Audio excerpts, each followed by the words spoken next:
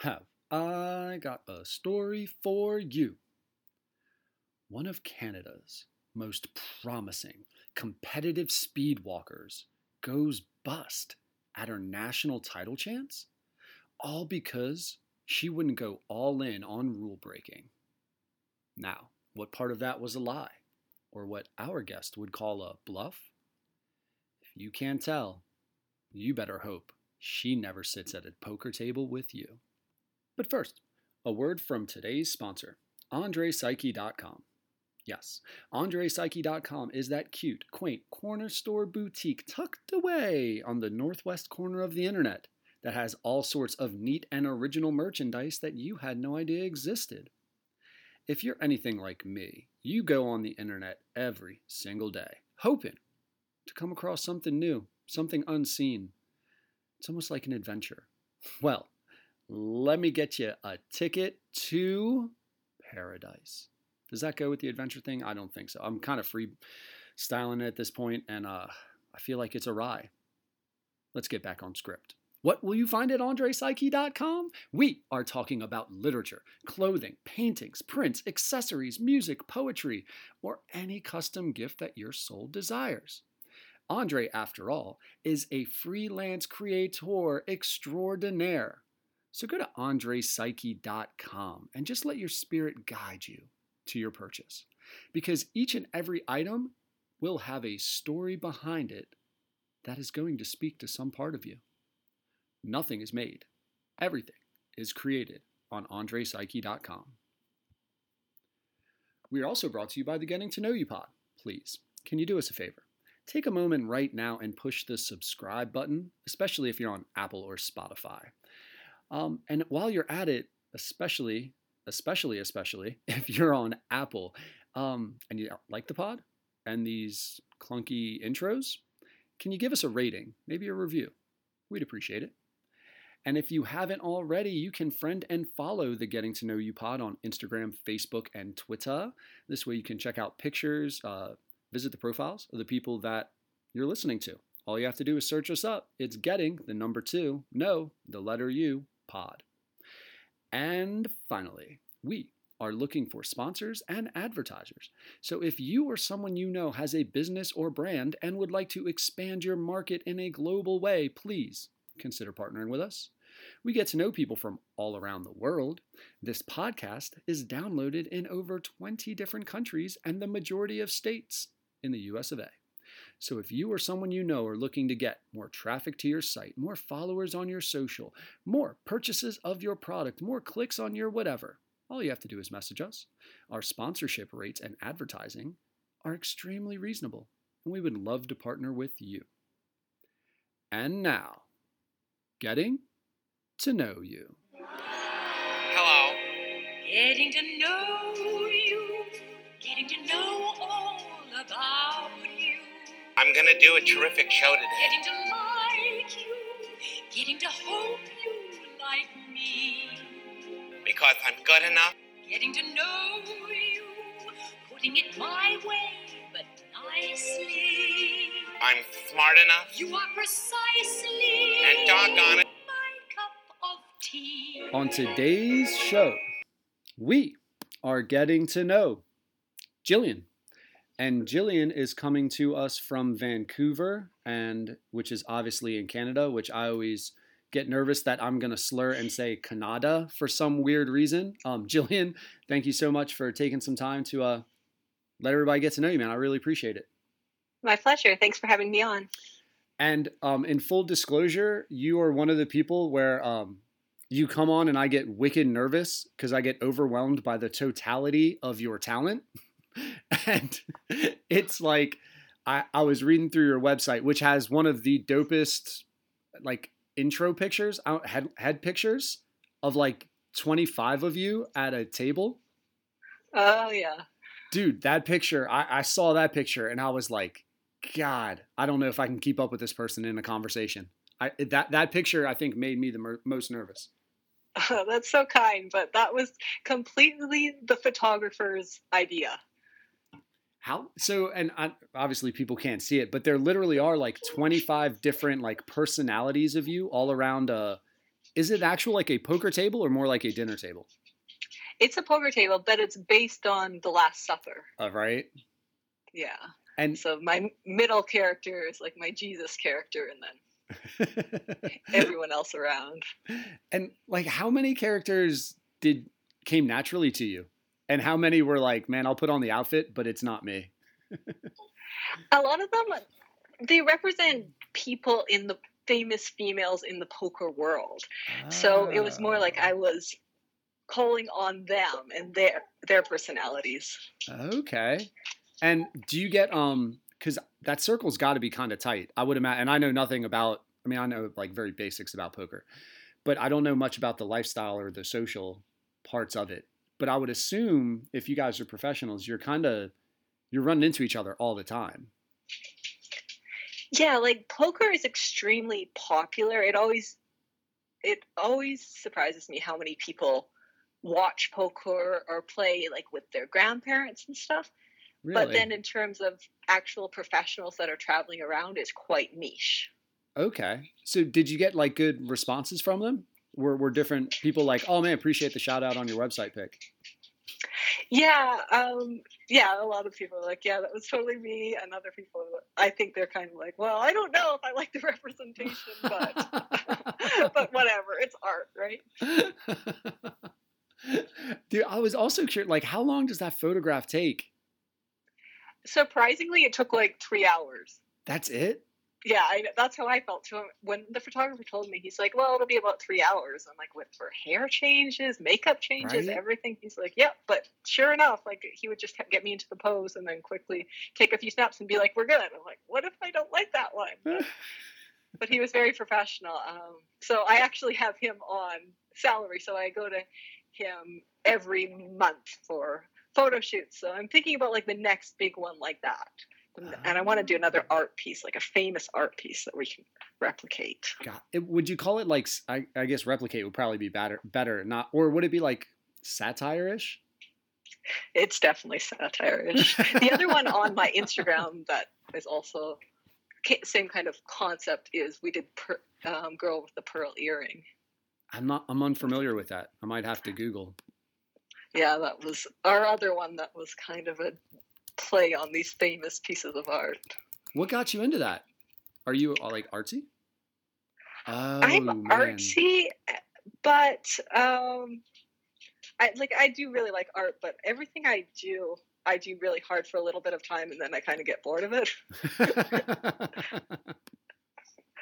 That's what talented people do, man. So this is good that he keeps me on schedule. Like every month we have to come up with a different concept. Got you. So you just like the idea of like tagging that famous art. And the Girl with the Pearl Earring, I have seen that before. I didn't know its name, but yeah, that Yeah, exactly. It's famous, but you might not know the name. Yeah, is it Johannes Vermeer? God, that's terrible. Well, I was going to correct you because like I said, I'm terrible at names too.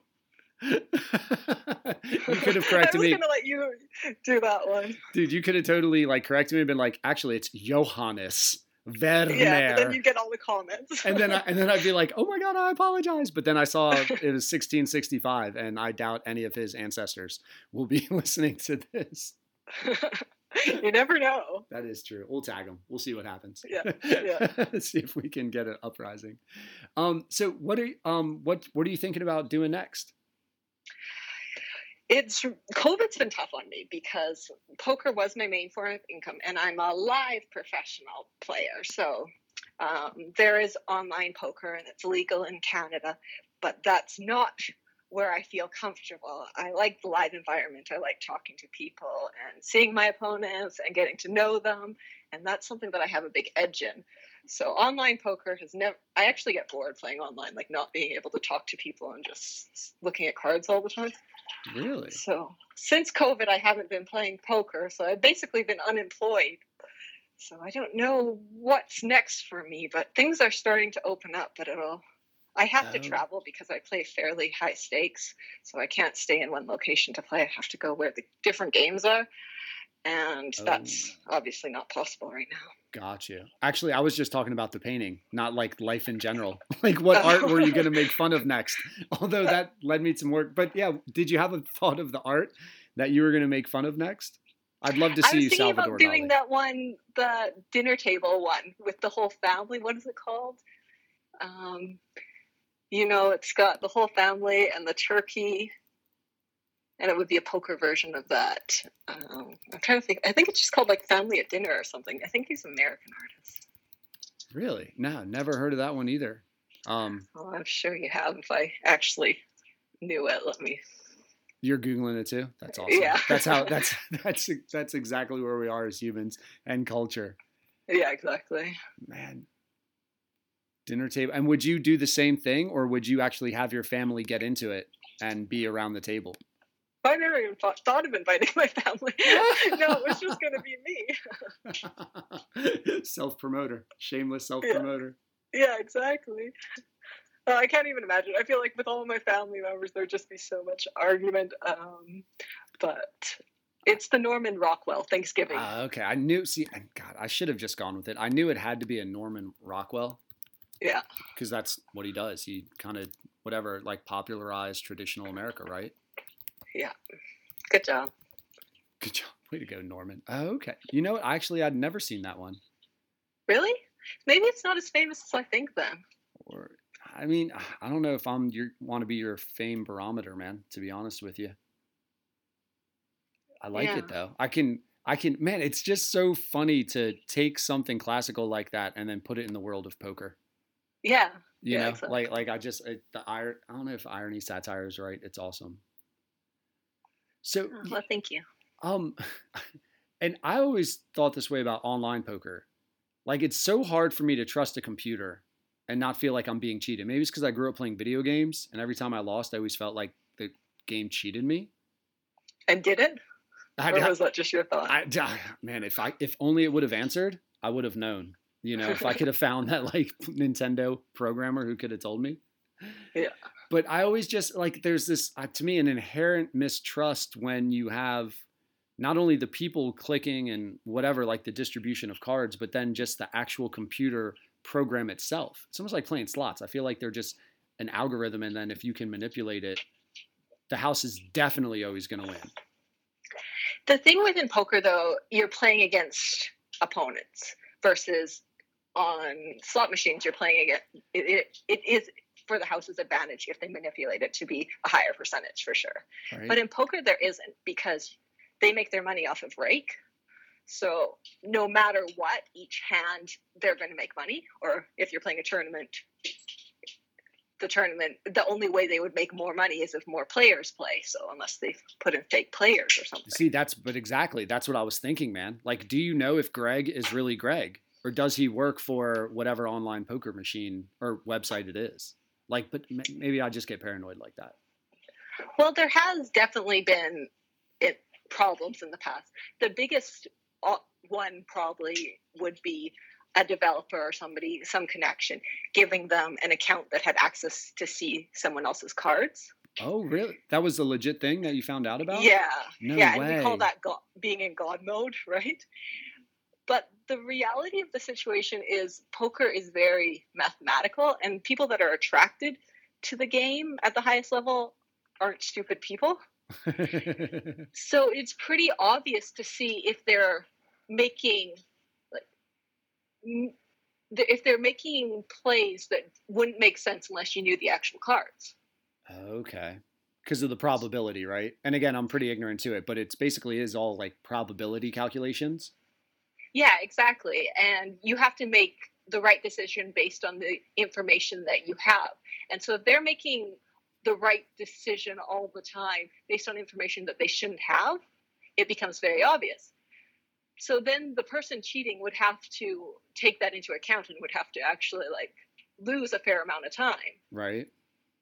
And so that could be possible, but they would still have to make it look obvious, because otherwise they just become an outlier. And because it's on the computer, it's so easy to track all that stuff. Oh, because you get all the data from that as well, huh? Exactly. So you could easily spot a complete idiot, like someone that was really just taking advantage. Gotcha. But if they actually did it intelligently and played just like a human but making correct decisions slightly more, then it would be very hard to spot. But that's going to be such a tiny percentage of the entire population, right? I don't know, to be honest with you. Like, like in my head, I'm just like on this online poker world. When I think of like cryptocurrency and Bitcoin and all these algorithms and hackers, I'm like, why wouldn't they go into these online poker rooms and like just have some artificial intelligence thing that can crack in there, like you were saying, see the cards, know what's coming up yet, manipulate the next card that's going to be dealt, and then they're winners. You know that, but maybe I don't know.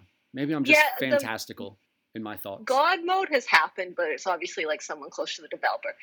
The bigger problem is something you kind of mentioned there, which is bots, like artificial intelligence. But the good thing about No Limit Poker is it hasn't been completely solved. So the way like chess is solved and a computer can do the right play all the time, there isn't quite that technology with artificial intelligence in No Limit Poker.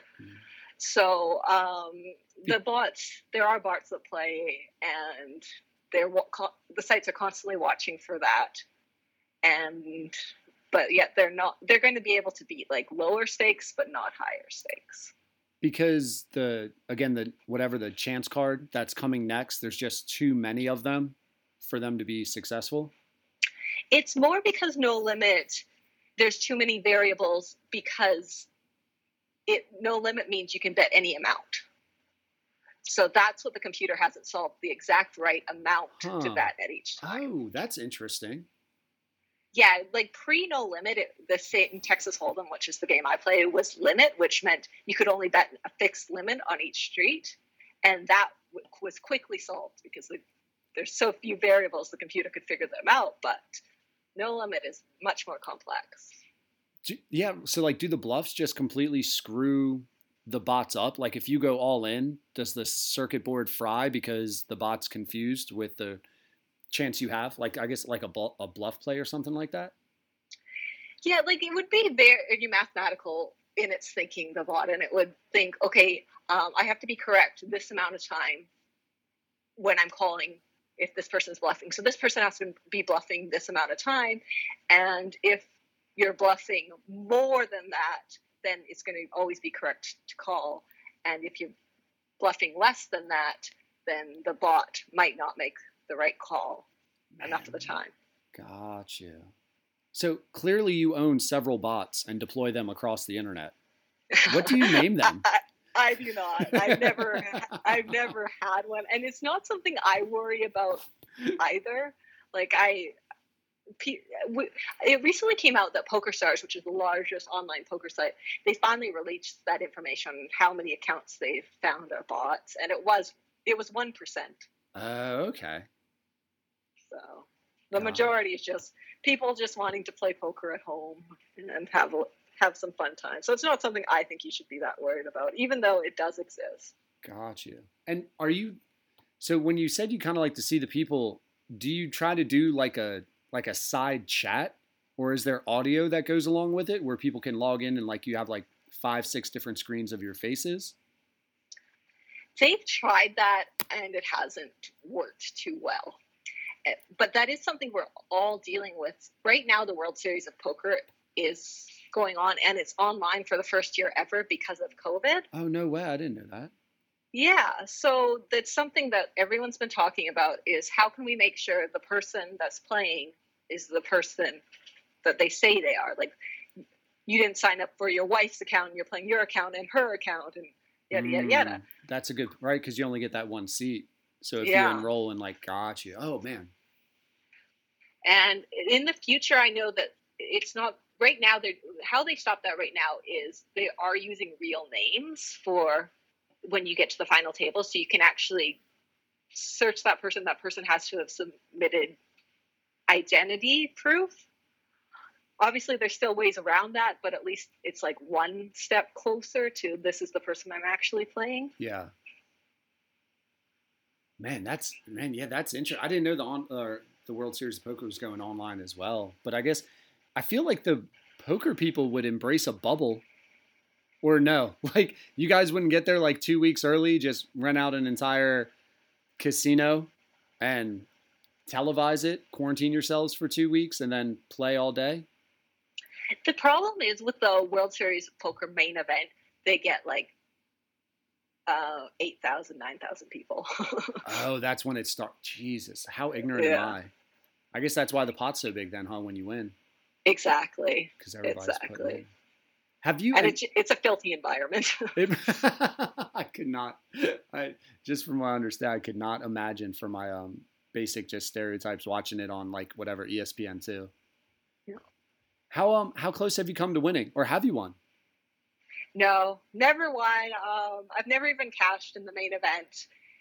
We've never had a female at the final table. Oh, really? Unless Barbara Enright. She might have gone to the final table, but that was like when before it was big. But in most recent years, we had a 10th place, and 9th place is considered final table. But yeah, no females ever gotten there. Please give me your theory. Are there gender bias within the cards? Do we need to get an outrage? Do we need to get woke? Simply the amount of players, like about 3% of the field is female. Man, I had no idea. Is that in general or just for that World Series of Poker? Probably in the World Series of Poker, it's even like a little bit higher. But yeah, in general, there's not many female poker players right now. But we're really interested to see online results, whether that's different. When earlier I was talking to people, and their prediction was that there's going to be more females playing online because mostly when I play, I'm just always surrounded by guys, right? Like if you're talking 3% of the field is female, most of the time I'm with men. So maybe that's just such an intimidating environment that they're more comfortable playing online. Right. But we don't have the numbers yet. Man, and reading, again, just reading your bio, and I know not much about you other than your bio, you seem like with your what you've been through in life, I don't know if you would be intimidated easily by being around guys.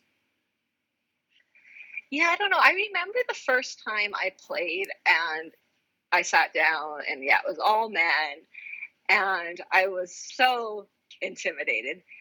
And really? But I think that would be the truth for anyone. Yeah, the first time they play. Exactly. Yeah, isn't that more about the first time more so than just being around guys though? Yeah, I think it was more about the first time. Right. But I think men have an ego that's more obvious. Like, so they all acted like they were the best in the world. And that made me more nervous. And then as I got better, I realized, wow, they all suck, right? But they still had the confidence as if they were the best. Irrational confidence. Men are very well known for their irrational confidence, for sure. And I think it serves them well, or it serves anyone well. Like, I think in sports and something like poker, you do need to have confidence.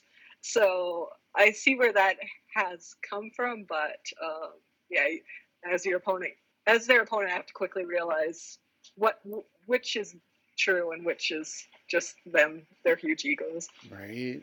So and that's funny because that gets kind of back to you really enjoy the live person thing.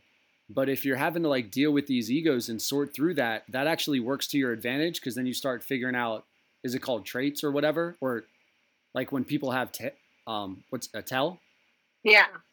Is that like something that you just rely on these dudes being like gregarious and you're like, oh shit, every time you crack a joke, you actually have blank?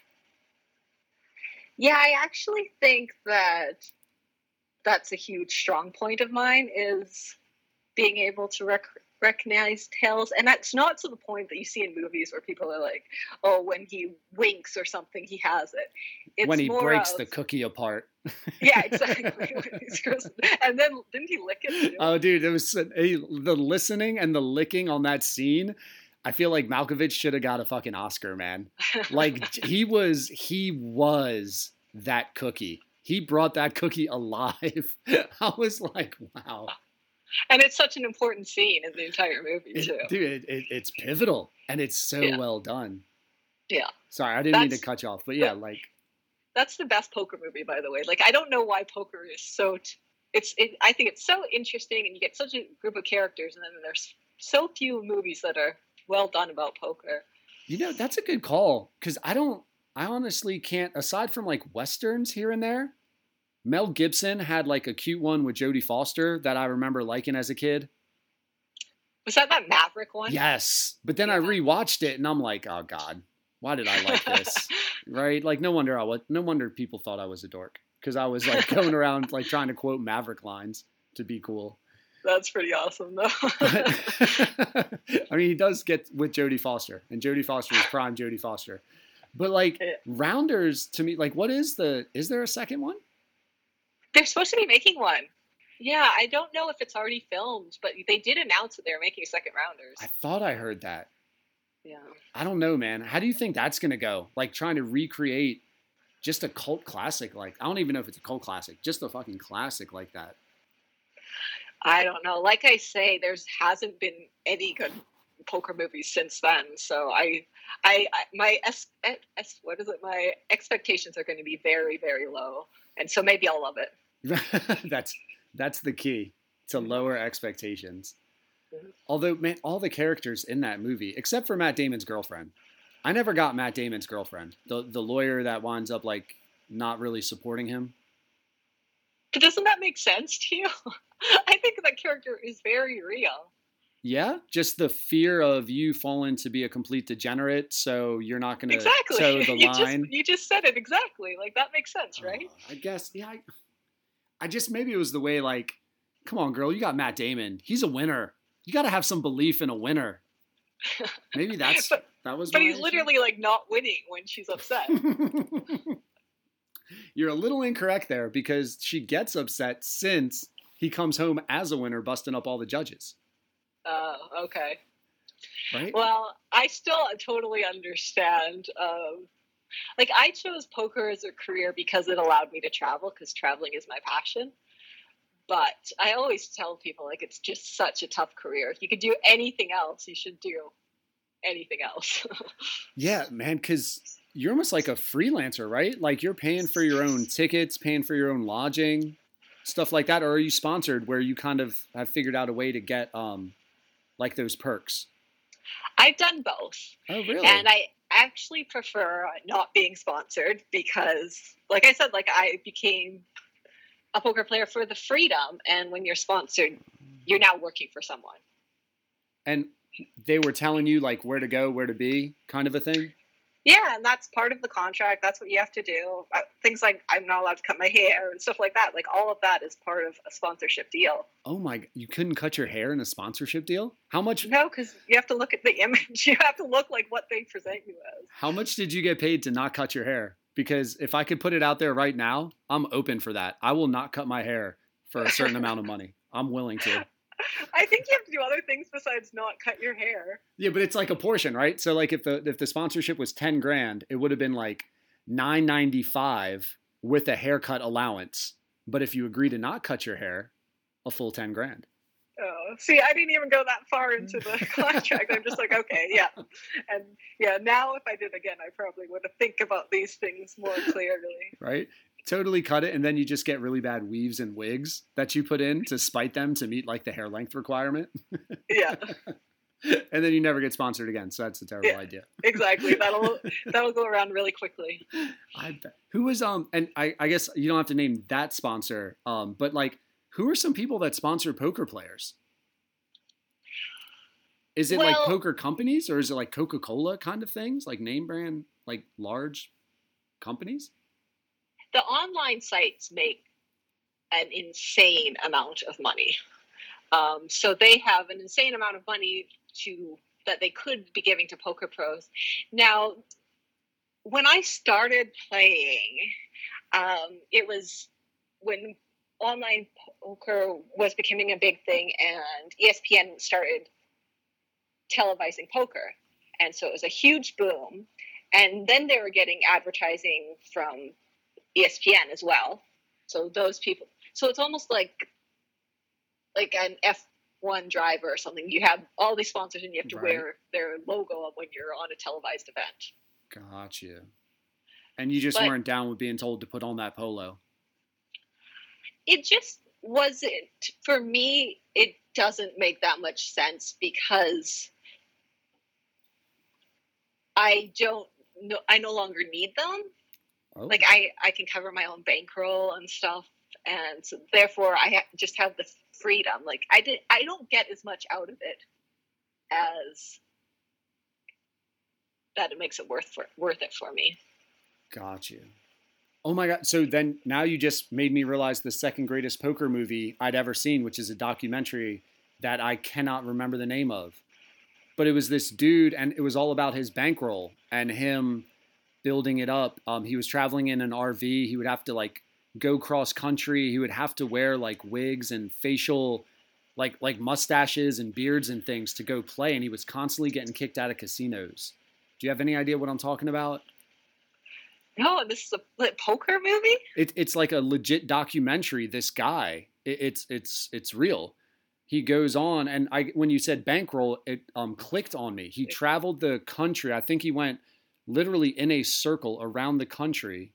It's on Netflix, and the whole point of it was him. And the thing that was interesting to me, which is what I was going to ask you about, is I had never considered I have my own bankroll, where when you go in, you're playing with like 10% of your total savings, and you kind of like, that's kind of the thing, was like the slow and steady grind of a percentage gain versus just feeling this adrenaline of being a winner and putting all of it in. He was like, real poker players don't ever really put it all in. They have this bankroll that they keep so that they can keep playing.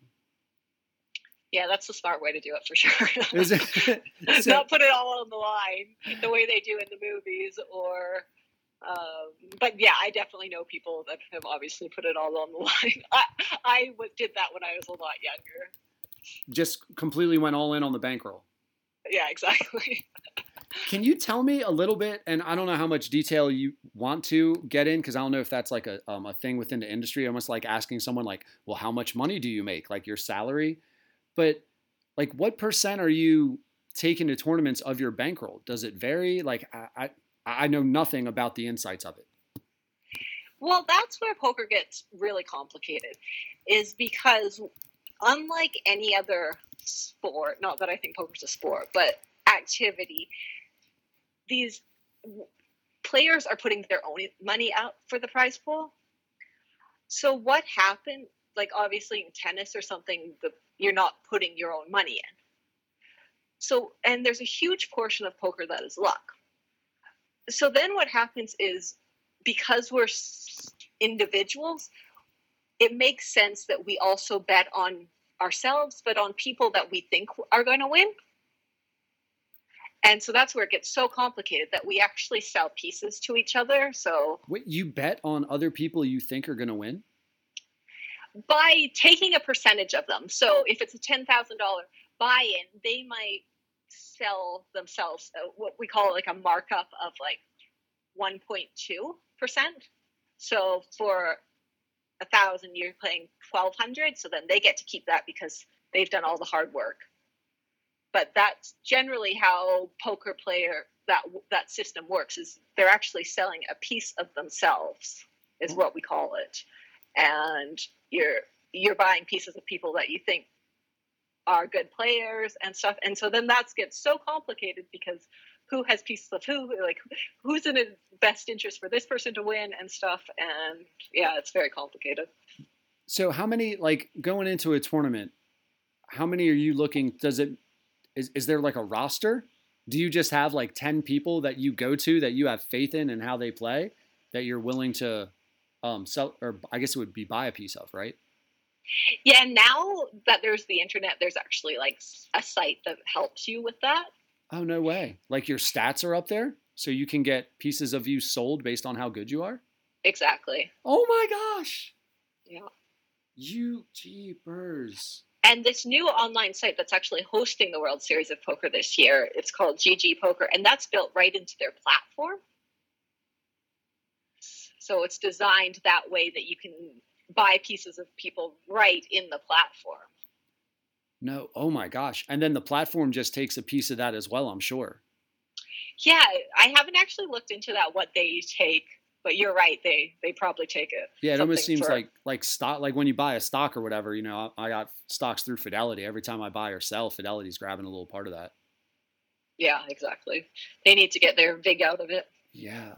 So then It almost sounds now like poker is becoming so, especially with the online part and the recording of it, it's almost like baseball, where like you can know like a left-handed hitter versus a right-handed pitcher on August in a night game hits 30% of their singles, 0% home runs, kind of a thing. Like it just seems so specific. Is it like that for you guys? Where like when the tendencies of people to bluff, fold, if they double their bet, it leads to this. Oh, on online poker, for sure, there's a lot of that. We use what's called a HUD, and that's another debate in the online world. Like, should those be legal? Where the computer is constantly keeping those stats on the people for you. Right? Oh, yeah. That seems like such a cheat. Yeah, I don't know. Like, I've never thought of it as cheating because it just seemed like something you did to study your opponent, especially with online poker. Like in live poker, the only thing you're focused on is those other 8 people at your table. But on online poker, you're often playing multiple tables. Oh, really? So it's so hard to remember what's that one person from your table. So getting a computer to remember that for you makes sense to me. Sounds lazy to me. I got to be honest, Jillian. Yeah. Sounds like you just need to focus on one table. No, I'm kidding. Yeah, like I see both sides of the argument, and I actually play without a HUD. I'm one of the few players that do that because I'm used to playing live without a HUD. But if you're a new player, you should definitely learn about what a HUD is and what the stats are and why. It kind of would even teach you what you're supposed to be looking for if you're not used to that. Yeah, right. So then it would like train you. So then when you go live, if we ever, Lord willing, go live again, you would just be able to know or have that the percentages almost in your head, right? Like the probability, the right play in your head. Yeah, exactly. You're learning to do it versus the computer doing it for you. Dude, that's hilarious. Because I was going to ask you online, I was like, do you like secretly take notes? And now you tell me about this HUD thing. I'm like, God, you don't even have to take notes. It's just calculated. You just get to see it. Yeah, you see it in numbers very quickly. But yeah, there's also a tab for taking notes on every player. So normally that's just like, this person bet beat me on this, and this is how the percentage of the pot they bet, and yeah, that's normally what the notes say. Or this person's a friend of the stream. This person, if you know that person's online screen name, you might put who their real name is and stuff like that. So that you can keep just understanding. Do you act differently online than you do in person? Like most Americans and Canadians? Like when my play style? Yeah. Or? It's just to like screw up the numbers. So like all of a sudden you get people thinking Jillian is this type of better when she's online. And then when you go live, it's almost like a rope-a-dope. I probably do that, but unintentionally. I think online poker is very different. So my bet sizing is very different online than it is live, and it's quite a different game actually. Just because it seems like it's just because it's so computerized, and almost like I now understand what you're talking about, like taking the fun out of it with all those numbers and the right play. It's just doesn't seem thrilling. Yeah, and maybe I've converted you. Maybe you need to get an online player to like spark your interest in it, because that is definitely how I feel. The other thing is that because you're multi-tabling online, that you're just not going to take as many like super interesting spots, because people live, it takes so long to get a hand that you can play, and it's just such a slower process that you're more invested in every hand you play. Whereas online, you're just like, okay, well, I've got another table over here. I've got another hand. Like, I don't have to try to figure out how I'm going to win this exact hand. Whereas live, I'm always like, well, what are my options to win this hand? Easier to cut bait. Got you. Yeah, that I didn't even think about that either. But again, I don't think about poker much. But that's a good point, because having all that. That's right, man. I forget. Like, you guys literally sit at those tables for hours, right? Yeah, it's tough. What's like a typical stretch for you? Is 8 hours? Is it an 8-hour day? Tournaments are 12 hours. At a time? Straight? Yeah, it's brutal. But I don't play many tournaments because I don't like the long structures. I play like cash, like the Maverick style, where you can come and go at any time, and all the chips in front of you are your own money. You're not playing tournament chips; they're like actual cash value. Oh, so that's how the tournament gets you then. So if you leave, the chips have no value. You got to cash them out right at the very end. Tournaments are very new, and it's interesting. So the World Series of Poker that's going on right now, the first one ever, they came up with this idea that, hey, we need to have like a champion for poker. Like, how can we do that? And what they did is they just invited the biggest high rollers in the world, and this was Binion's Casino in Las Vegas. And they made this like glass room so people could watch them, and they just invited the highest high rollers, and they sat around. I'm not exactly sure how long they played for, but I think it was about a week. And then at the end of the week, they voted for who they felt the best poker player was. Oh, wow. Who voted? The people watching? No, the people playing. Oh, my. And the one rule was you couldn't vote for yourself, I would hope, right? Yeah, I don't know how they came. Like, that seems like that would just be argumentative, right? With everyone's egos and stuff. No doubt. Exactly. Wow. So then who's the person in the board meeting that doesn't have the better idea? Yeah. Or like who's scared to speak up when like Tim suggests that? And at the end, since it's poker and everybody bets, we're actually going to vote to determine. And you're like, ooh, plot twist. Juicy. So then what they did to actually evolve the game is they created tournament poker. And what that meant is the blinds go up. So the minimum amount that you have to put in each hand increased. Okay. And then eventually they just increase until you're down to one player. Got you. Yeah, right? Yeah. And you don't like that, huh? It's so long, and it's actually the voting system. You probably would get you're more likely get a better player because there's so much luck. When the blinds are increasing, the higher they increase, the more luck there is involved. So if you're voting, what are the qualities you're looking for them to earn your vote? Like, so I'm a basketball guy, so I would be like MVP, and different people who vote for MVPs value different things. So what would you value for your best poker player?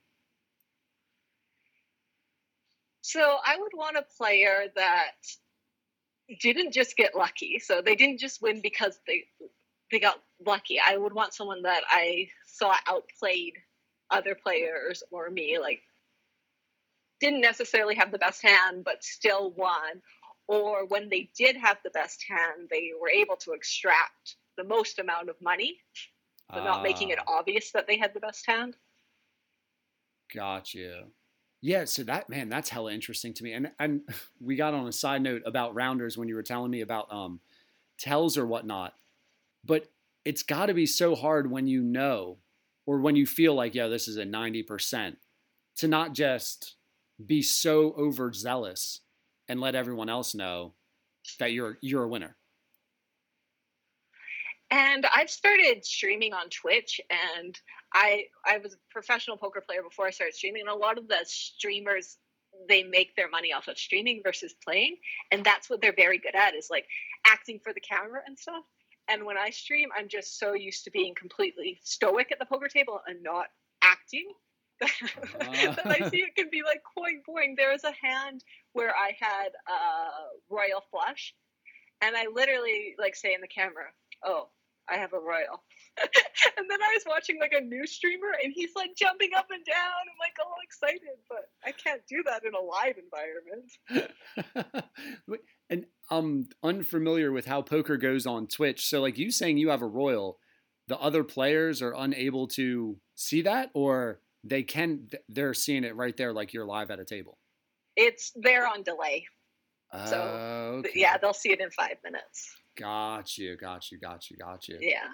And then how'd that hand work out for you? Yeah, I won. Like we got it all in. I was able to get it all in. I checked river and he shoved. And so it worked out perfectly, but I definitely failed at the dramatic actions that you're supposed to be on Twitch. Yeah. All the young kids tell me I should check Twitch out. I'm still trying to figure out TikTok. I don't know if I can go down the Twitch road yet.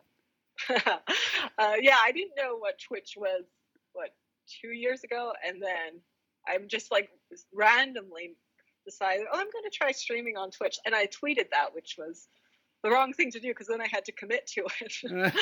So then I had to learn what Twitch was. It's the right thing to do. It forces you.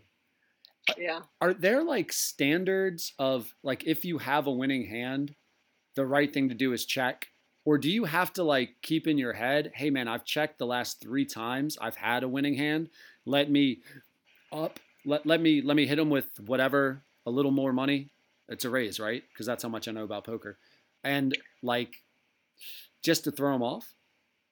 Yeah, you're completely right. But that's another level. So if you're playing against someone that's a complete beginner or isn't that observant, you probably could get away with just like always betting when you had it and just like always folding when you don't. Right? Check. He check all night. He check all nights. Yeah, exactly. But then when you start to play against someone that is a good player or at my level, then it's called balancing. And you have to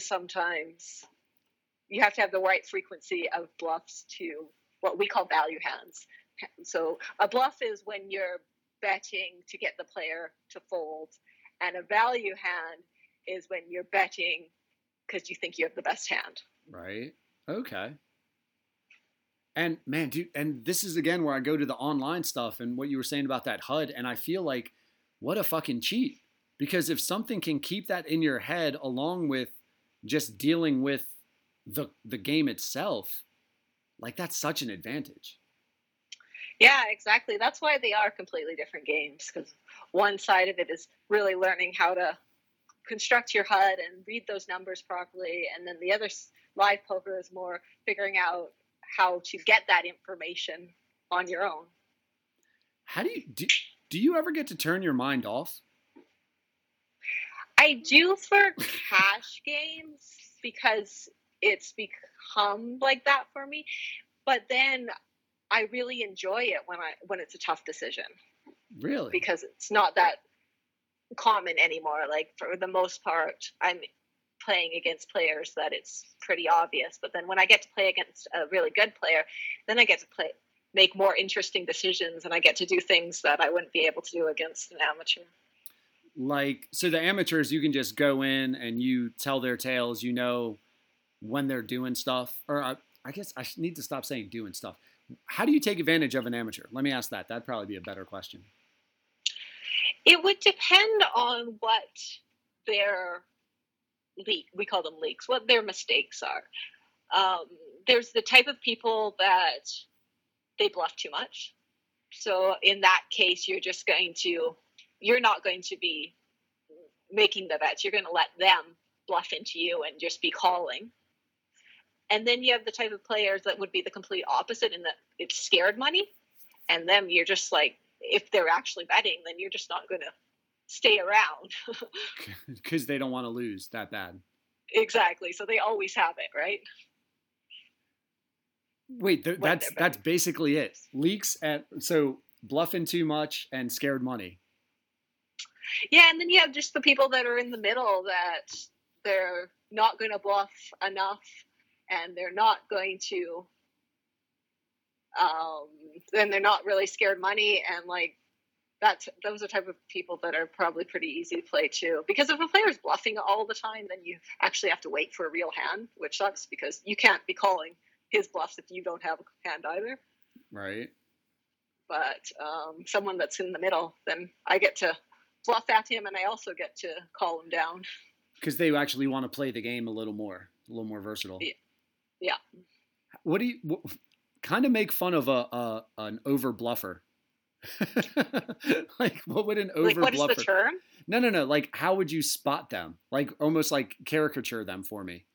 Like, because I'm ignorant to it. So if I'm walking by, what traits am I seeing? Like gold chains? Are they in flip flops? Is their posture like leaning in? They were 2 cell phones.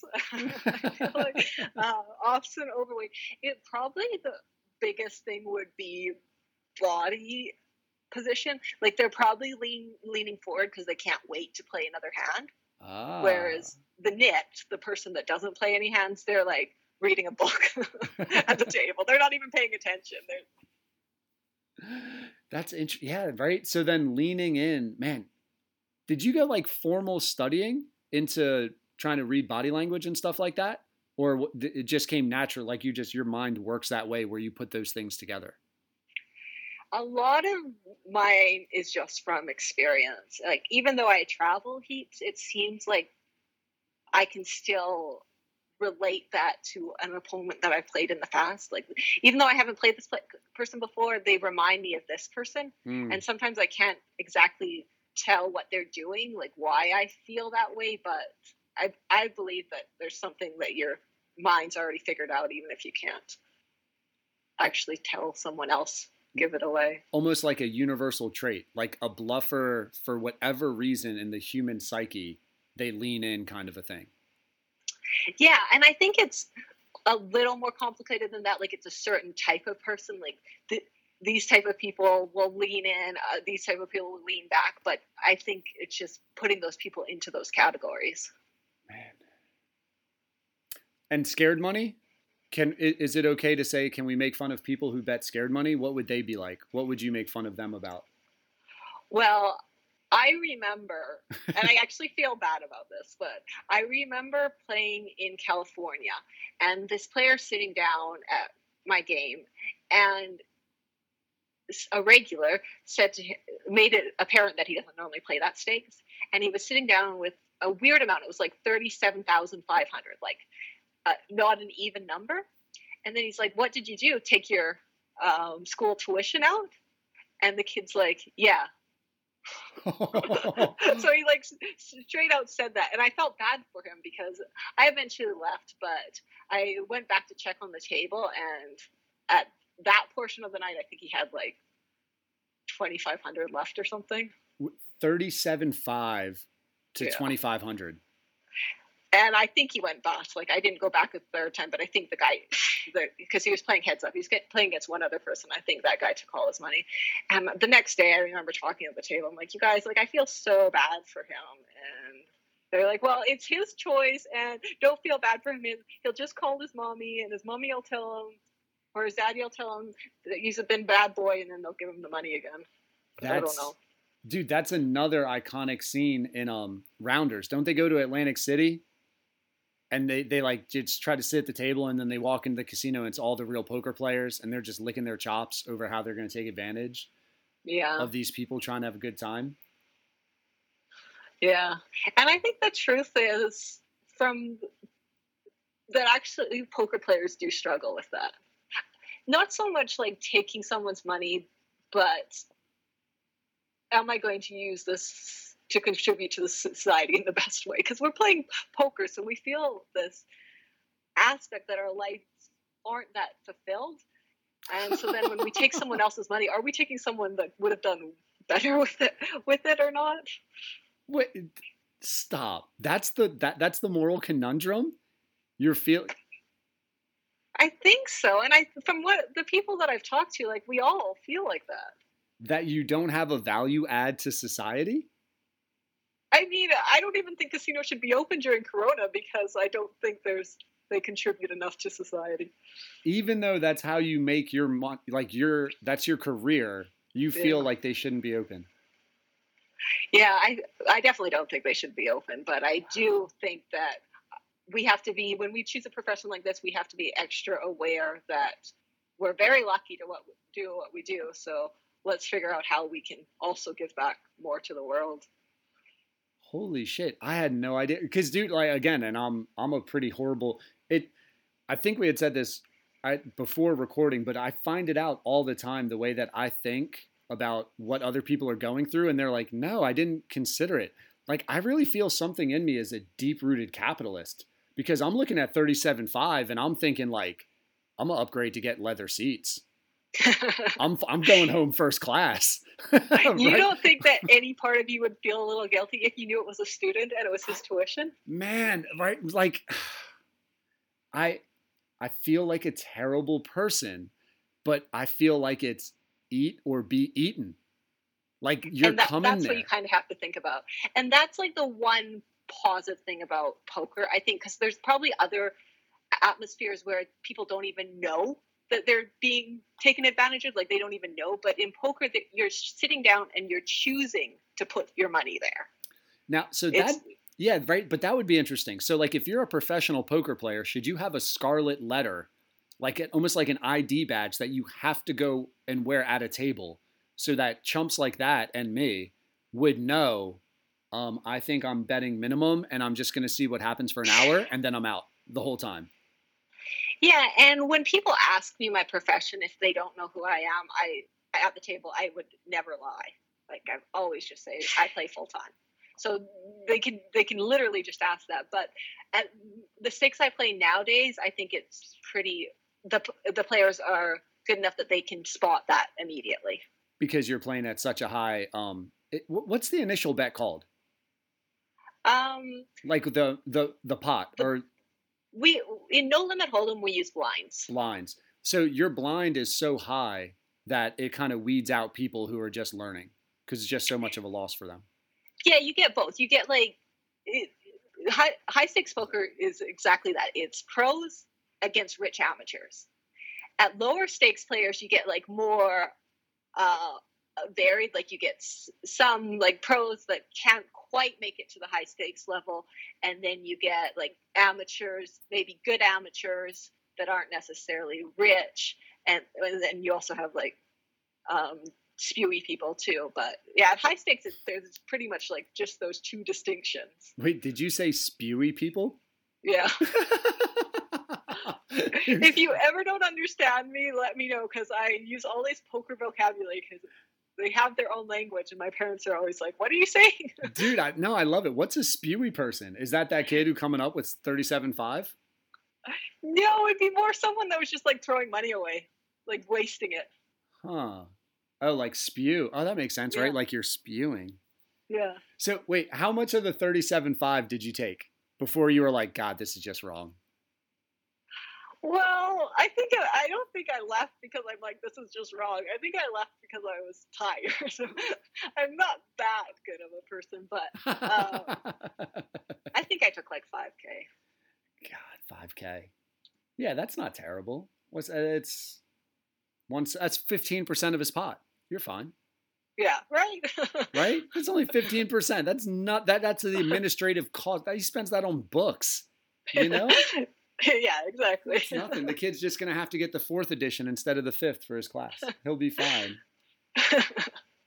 Dude, I did want to ask you about that moral conundrum too, because it's almost like it's to me so extremely hyper competitive because it's not just a win-loss.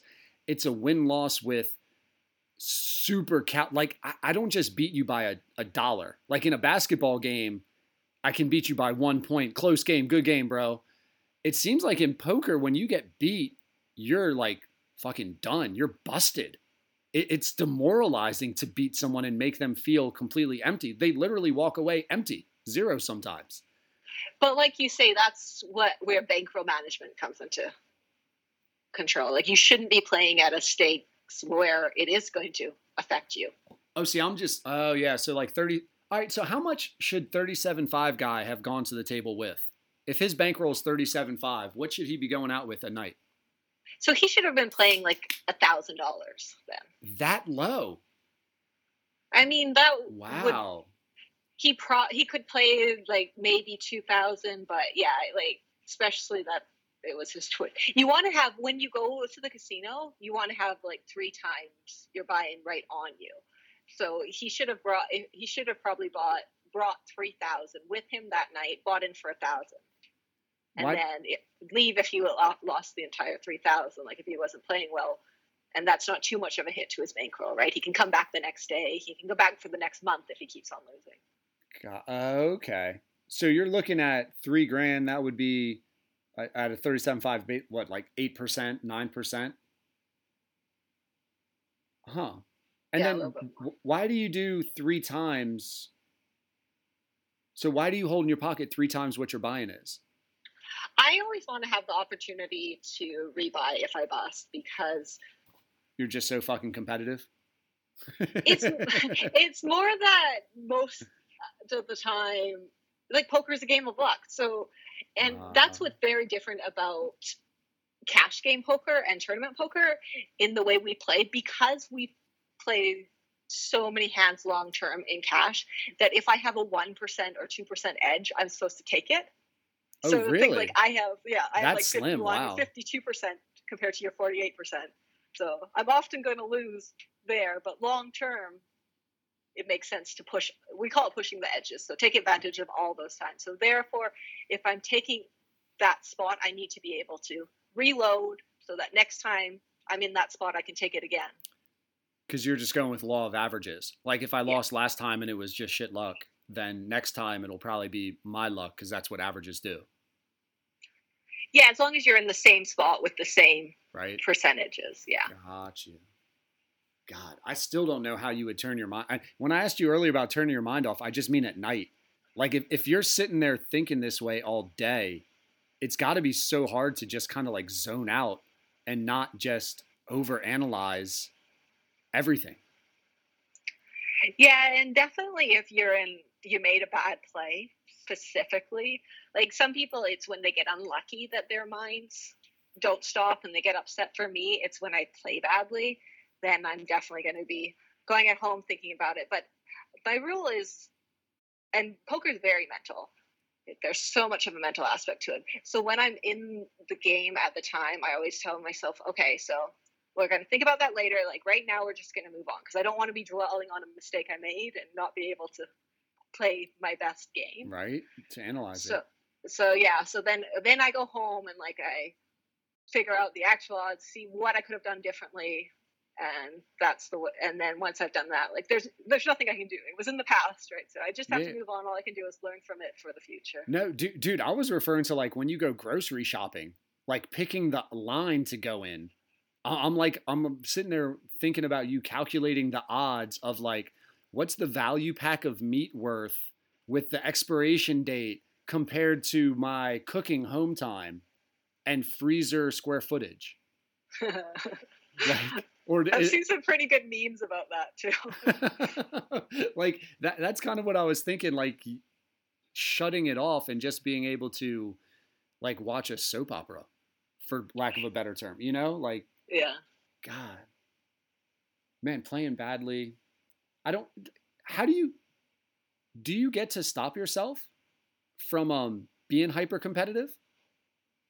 Like, is it easy for you to just be like a numbers person and kind of try to remove the emotion?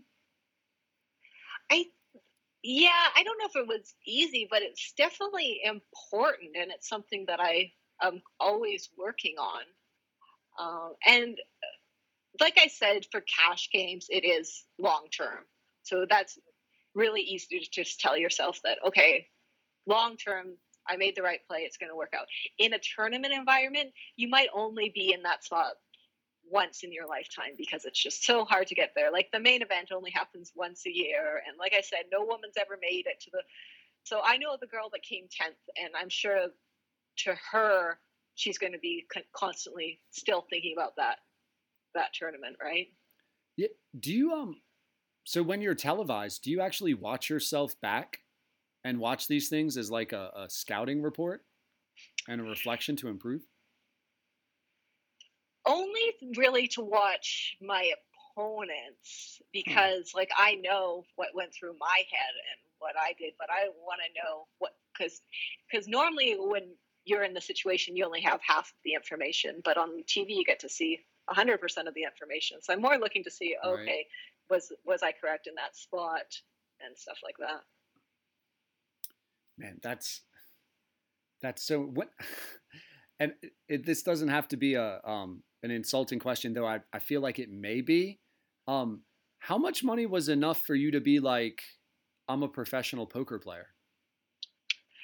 Yeah, it was never my goal. Like other people, I know a lot of kids that like they saw Rounders and that was the turning point for them. That was they wanted to be a professional poker player. Me, my brother jokes that I basically went to school for it because I was like a math and statistics major. It's like you have a degree in professional gambling, basically. But I was actually a yoga teacher, and I was studying yoga in India, and my session ended at like 9:30 a.m. and I had nothing to do all day. And I started playing poker at night against other backpackers. Huh.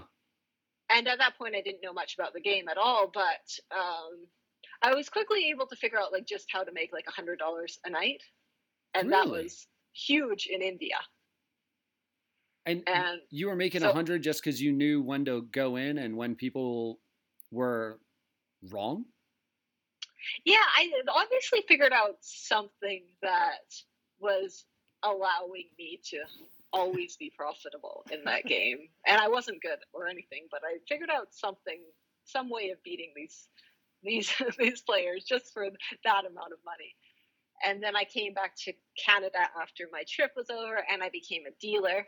So there I learned the game from that edge, and then continued yoga, and then eventually I was traveling for poker to other locations, and I just couldn't do everything, so I had to make a choice. Yeah, and you just like, hey man, I'm making enough money playing poker to pay my rent in my apartment, to get me on flights. I can eat out, so I'm all in.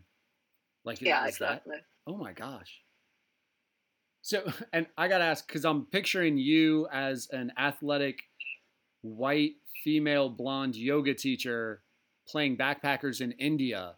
And I'm wondering, how much do you use being a female around all the men? Like, it's almost like you're going to be the center of attention if you want it.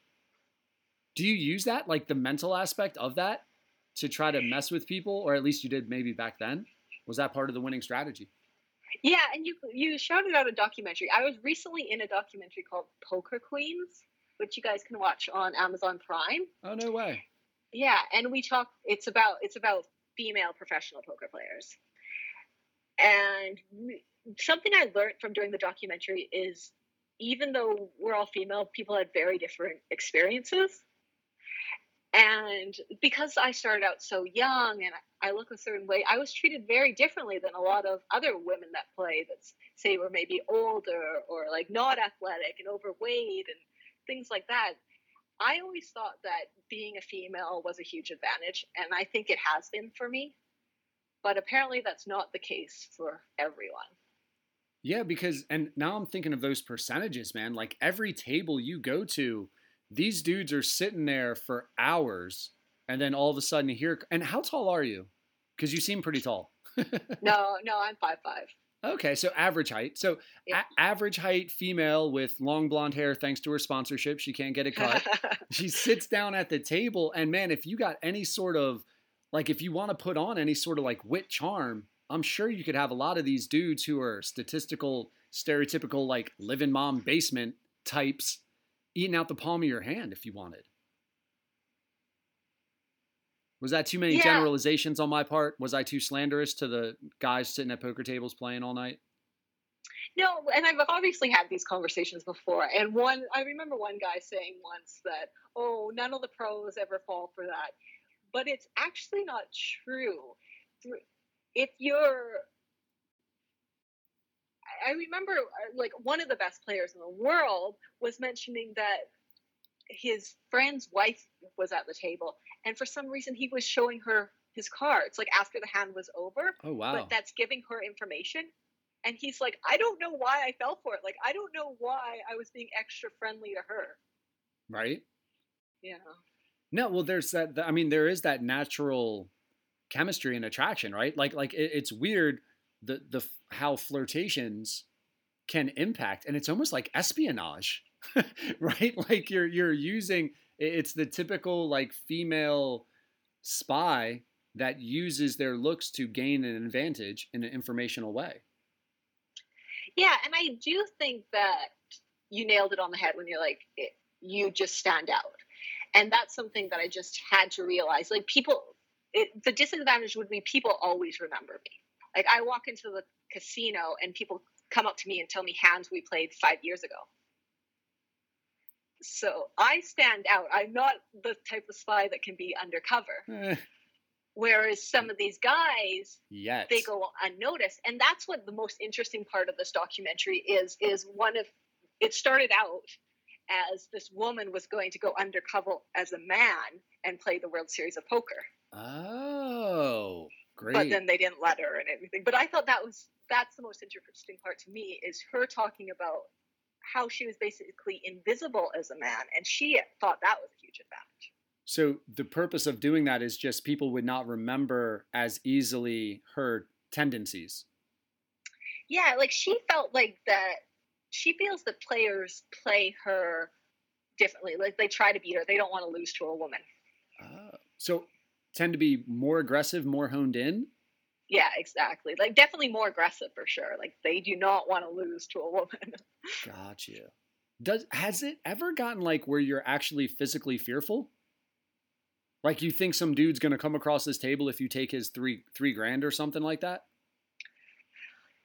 I, for that reason, only play in casinos. Like there are more probably profitable locations to play, like home games and stuff. But as a female, I just don't do that because I don't feel safe. And I feel very safe in the casino. Gotcha. Yeah, you just don't have. So really, you're at the point in your professional career where you need to choose between getting a bodyguard on payroll or like a really good ex-Hollywood makeup artist to turn you into a man. And that's exactly what she did. She got a Hollywood makeup artist. Right? So that's why it's so interesting watching her do that. How geeked were you to be on a fucking Amazon documentary? Like that to me is, I had no idea you were on that. That's I'm a fanboy already. Like that's done something to me. I probably haven't done a very good job of promoting it either. But it is the list of females, if you know anything about any of the female poker players, the casts, it is everyone that you'd want to see. The cast is pretty amazing. Yeah. No, but like Jennifer Tilly's on it, by the way, because she's like an actress, right? So people know her. And she won a World Series of Poker bracelet for a ladies event. Wait, so there's a separate ladies event for World Series of Poker? Yeah, the actual World Series of Poker is like a month and a half long, and it has a bunch of different events. But the main event is the big one, and that's the $10,000 buy-in one where they get 8,000 entrants. Oh, and then there's no woman's ever cast, or no woman's ever final table. Got you. And then then they do almost like little subcategories of that. Kind of a little bit of breathing. Not sure. Sound like you're whispering? Are you being kidnapped? Is this a scene from Taken?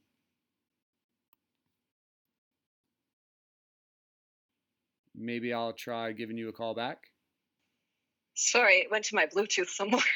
Oh, right. Yeah, so you could just. Away. Yeah, I couldn't hear you at all. I wasn't sure if you could hear me. No, I couldn't. It went. Yeah, suddenly I didn't know what the problem was, and then I realized it said it's going to your AirPods somewhere. Gotcha. Yeah, I kind of made this joke like you were an extra on Taken, and I was like, "Do you need help? Scream out a description." That's a good series. I like those movies. Yeah, it was amazing how Liam Neeson at like, I think he was like 60 something at the time, is still just fucking kicking ass, man. 3 deep. I'm obsessed with him for that reason, that he became an action star, because like that wasn't his thing before. No, it completely wasn't, dude. Like you're on the Hobbit, and now all of a sudden you're just clearing out homes of Romanians. Yeah, I love it, dude. It's great. Did you get to see what was the movie Cold Pursuit, where he was like the snowplow guy? I've definitely seen it, but I don't know if I remember much about it. It's so unrememberable. But at the same time, it's just him being him to the extreme without any like real caution, like without any real like reality of whatever. He takes a dude with a gun that's like 28, and the guy's just like, "Get out of here, Grandpa!" And he just literally beats him to death, and then drags his corpse across the parking lot. And like no one can figure this out, right? Like no one can figure out it's him or where he goes. It's well, maybe I haven't seen it. Oh, dude, no, You would see it like late night and then fall asleep and be like, God, what was I watching last night? Yeah. It's just one of those that it takes no thought to actually do anything with. Yeah. So before you got dropped, you were telling me about Jennifer Tilly and a female tournament within the World Series of Poker? Yeah, so she won the ladies event. So they have a seniors event and they have a ladies event, and those are the only the unopened events.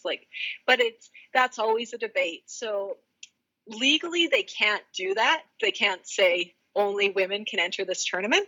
Oh, really? So what they do is they make a discount if you're a woman. So it's a $10,000 entry and then $1,000 for females. Oh, so it's just so unprofitable for the guys. Yeah, but every year there's like a guy and he always gets booed. Now, what if he dressed like a drag queen? Would he still get booed? Maybe he wouldn't get booed as much, but yeah, I don't know. That's a good question. I don't think the ladies should boo him then. Man, dude, what a sneaky way to get around that. That's kind of awesome. Yeah, that's in Nevada law. I know we've had that discussion in Australia in their tournament series. Like, they can't offer a ladies event at all. Like, there's no way around it. And I asked them about that. And no, you can't give discounts based on gender. Right? Well, no, yeah. I mean, it really does. It's the whole like reverse discrimination thing that you kind of try to fight for. Like, you're fighting for equality and to say, I'm as good as you, right? And then all of a sudden it's like, hey, you're not. And legally we're going to say you're not. And it's okay that they say you're not. Like, yeah. So you kind of get the counter argument. But I'm interested, like, why did they have to do the ladies event? Just because no ladies were winning the main event? You know, for me, and I don't play ladies events, but I understand them as that since it's 3%, a lot of women just aren't comfortable playing at a table. But the ladies events are so much different because I was actually playing a ladies only event online. This was years ago. And my dad said to me, like, how do you know you're playing women? Like, it's online. Right. And I said, look at the chat box. And they're chatting the entire time. Like, they're talking about, one woman was asking, well, do you think I should get back together with my ex? He's like my baby daddy, but... And then the women this is the conversation online at the table. And that just doesn't happen in men's tournaments, right? Got you. So it's this more like the social aspect of it, the relationship. Yeah, and that's a lot of women play for the social aspect. And right now, the way poker is that there's so many men and so few women. If we want to broaden the audience, we have to figure out a way of welcoming females into the game, and that's something that ladies tournaments can do. Got you. Is it hard for you? Like, are you just, lack of a better term, hopefully it's not like anti-woke, to call you a tomboy? Where you're just like comfortable being competitive and you're not sitting down looking to like, I really hope I bond with the person to my left and I get some friendship out of this. I don't think I'm a tomboy, but someone mentioned that what really makes them uncomfortable playing at a regular table with men is they're not interested in any of the conversation. And I was like, oh yeah, like I can kind of get that because I don't watch sports, and that's like most of the discussion is about sports betting when you're at the poker table. Got you. So you almost feel excluded because it's not like that sense of community within whatever they're talking about. And I can see her feeling that way. I don't feel like you need to include me in the conversation just because I'm there. And I can normally find something at some point that we have in common. Like, we love poker, so there's going to be something that we have in common. And so for the most part, that has never bothered me. But it was interesting to me that was her reasoning for why she didn't like playing. Yeah, I hadn't considered that. I considered the male behavior, but I hadn't considered just like being around people for multiple hours, not being involved in whatever they're talking about because you have no idea, like you have no interest in those topics. Like that would be like very off-putting. Yeah, I don't know. Like for me, it's just, that's fine. And you know what? Honestly, I would love to learn sports betting. And I probably could just like ask questions at the table because I think it's very interesting that these guys make a living off of that.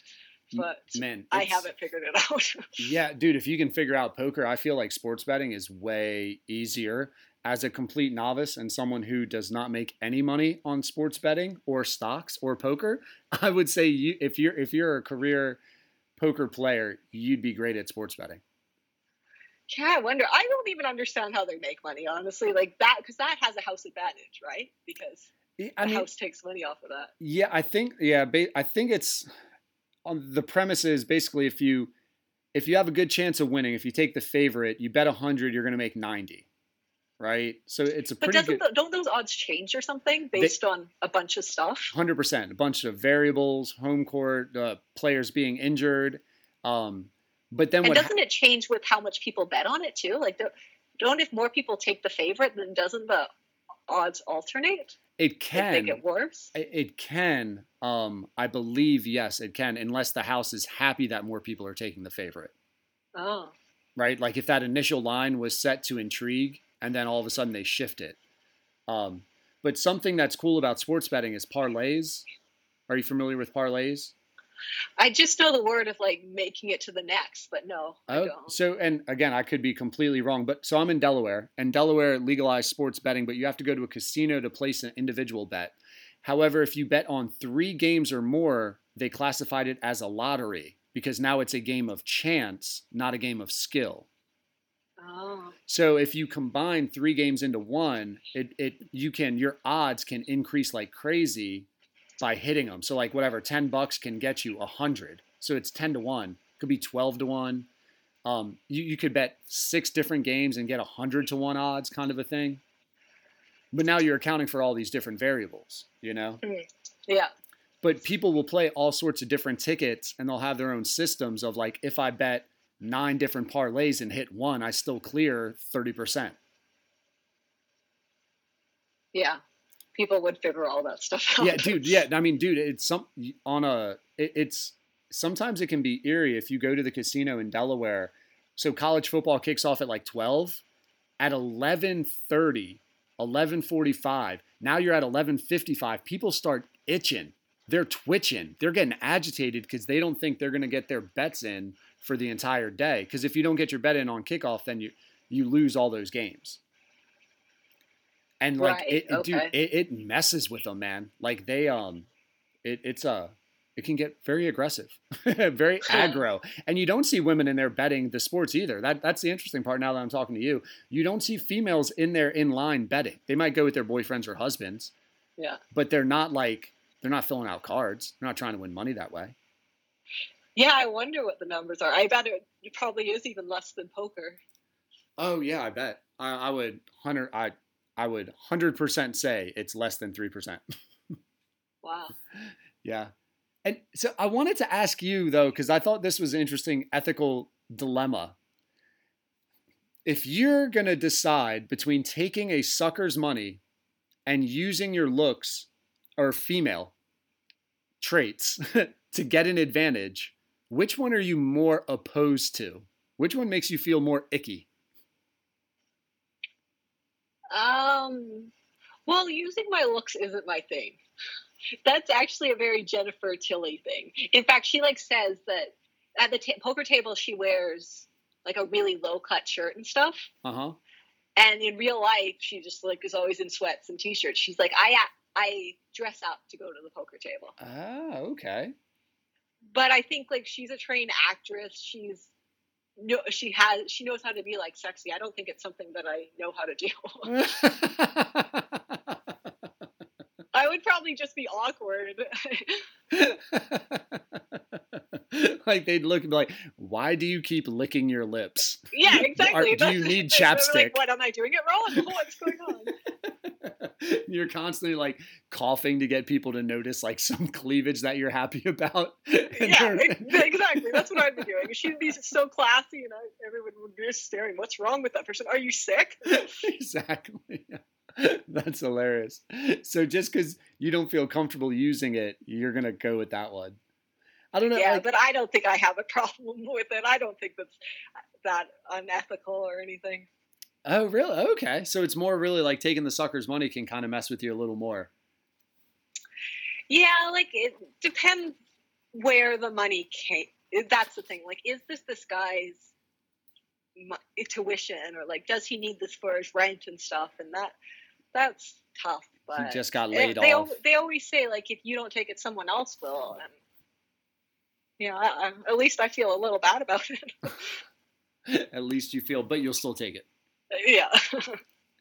Dude, I got to know about this pivot India yoga to poker? Because from the people I've spoken to, the yoga scene, if you're traveling to India to learn yoga, I'm assuming there's like a super spiritual aspect to it for you.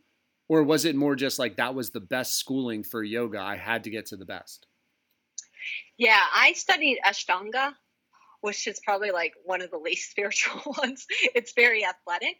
It was actually developed for like 13-year-old boys. Really? Yeah, it's very athletic versus a lot of other forms of yoga. And so I went to Mysore, and the creator of this form of yoga, Pattabhi Jois, he was my instructor. So it was, and he's since passed away. So I'm very glad that I went on the trip, even though I was young and very stupid. And some of the stuff that I did, looking back, I was like, oh my gosh, that was so dangerous. But, as in? Well, like now I'm almost the opposite. Like I'm too cautious of people, and I expect them to. Everyone's trying to take advantage of me or something. But one thing, when I just got there, I didn't have a plan of where to stay or anything. This is a young blonde girl traveling alone in India. Wow. And I met this random guy on the train. He's like, "Oh, I can give you a ride on the back of my scooter." I'm like, "Okay." Like now I realize like that's stupid. You don't just go. You don't. That's how you get taken, right? Yeah, exactly. Yeah, Liam Neeson. It must be your father to give you that kind of confidence. Yeah. Wait, and like, so how common was the language there, or do you know whatever the native dialect is? No, English is one of their main languages. So like all of the. Yeah, so they have tons of other official languages, and each region has their own language. That's what I thought. All their politics and stuff are done in English. Got you. I guess that would make sense. The British stuff and whatnot. Yeah, because they were colonized by the British. Right. Yeah. Yeah. God. Just as a side note, you just forget how evasive the English language is because of colonization. You know, Africa, India, things like that. I mean, it's fucking amazing. And languages are my like worst thing, the thing I'm really bad at. So I feel very fortunate that my first language was English, because otherwise you have to get around the world with English as your second language, because so many countries, like that's the one language you can kind of communicate in. We are very fortunate to grow up, to be Americans. Honestly, you tend to get with the value of the money, with the culture that America is kind of known for, it seems like you can go places and be a little more, I guess everywhere but France, from what I hear. You can get kind of accepted and people are okay with you as an American. Hopefully that doesn't get ruined with 4 more years of Trump, because I feel like everyone's going to close the border if that happens. He may do irreversible damage to America's reputation for travelers. But I don't know if it'll be irreversible though, because Americans have had bad reps in the past, and then it changed. So like I remember when I was young traveling, even Americans, they would all put a Canadian flag on their backpacks. Well, yeah, you guys have the best reputation, man. Right? Like you go somewhere and everyone's like, it's Americans, so they put the Canadian flag on. But nowadays, like like Obama days for sure, no one had to do that. Everyone. Yeah. Oh yeah, absolutely, man. It was iconic. Yeah. Dude, so you really rolled to India, and what year? How long ago was that? Probably 10 or 11 years ago. Okay, yeah. So I was wondering how close to the internet, Airbnb, were you just thinking hostel at that point? Like yeah, I stayed in hostels. Yeah, right. Like that was kind of that whole, despite the movie, that was like the trend. Yeah. I don't think Airbnb was around. No, I don't. Was it? I definitely didn't have a cell phone. Right. Like I bought one when I was in China, but it wasn't. It was just like for texting and stuff. Holy shit, dude! You made it all the way to China as well? Yeah, I went to India. I went to China right after India. I was in India for like 6 months. And then I was actually volunteering at a Tibetan refugee camp. Oh my God. Teaching them English. And then, so like I had just heard the most horrible story about the Chinese, and I didn't want to go there. And then this actually, my friend was going, she was teaching in China. And I'm like, let's go meet in South Korea. But she was actually traveling on a U.S. passport, and they wouldn't let her even fly over North Korea. Wow. So she couldn't get to South Korea, and that was like 12 years ago. And so then she's like, meet me in Shanghai. I went to Shanghai and absolutely fell in love with it. Why? It's kind of like living in a big city like New York, only everything is affordable. So you have these incredible concerts that you can go to, but now it's only like $20. Ah. You have incredible restaurants, but as a Canadian, I can afford to go to all the really nice restaurants. You're going to Shanghai concerts and enjoying what kind of music? I like all the famous American bands, right? Like all. Oh, shit. Like on a global tour. Exactly. Oh, my God. I didn't know that. So then the ticket prices have to get dropped for them to fill those stadiums, huh? Yeah, for the local prices. Yeah. Oh, wow. Insider tip. No idea. Yeah. Yeah, I loved Shanghai. In fact, I would go back. You can't play poker there. Like, that's the negative. I used to go to Macau a lot because they have poker in Macau, which is across from Hong Kong. But right now, the casinos are shut down. The casinos are open, but the poker rooms are all shut down, and I don't know if they're going to even open poker back up. So I guess two things. Who'd you see on your global tour? Like, who's your music taste? I'm trying to remember, but that was so long ago. And it was like we went every weekend, you know? So like anyone that was traveling in that time, I probably saw them. It was just so regular for you. Yeah, because it was something that we could afford. And you couldn't do that in New York City, right? Yeah, no doubt. Man, Blink 182? I'm just going to throw it out there. I'm pretty sure, yes. And I know you're not supposed to be a fan of them, but I'm still a fan. Dude, how do you keep all this travel stuff straight, man? Like, do you just have a full wall that's like a global map that you're like you're like a nomadic hunter? You're like the Comanches chasing buffalo across the plains. You're just finding these poker things. Is it seasonal? It is seasonal, but I do choose places that I actually want to go to. Like we got to go, I was very fortunate. They invited me to come to South Africa. So they paid for like my tournaments and then gave myself and my partner a safari and everything. And I'm so happy I did that like pre-COVID, because who knows when the next opportunity to do that is. Wait, what continent have you not been to? Antarctica, and I really want to go. That's it. God. Poker with penguins? Like what would be the penguin picture? Right? What would be the penguin selfie? On my Twitch homepage, that's what it actually says. It says I played poker on every continent except Antarctica, and that is a goal. Yeah, no doubt.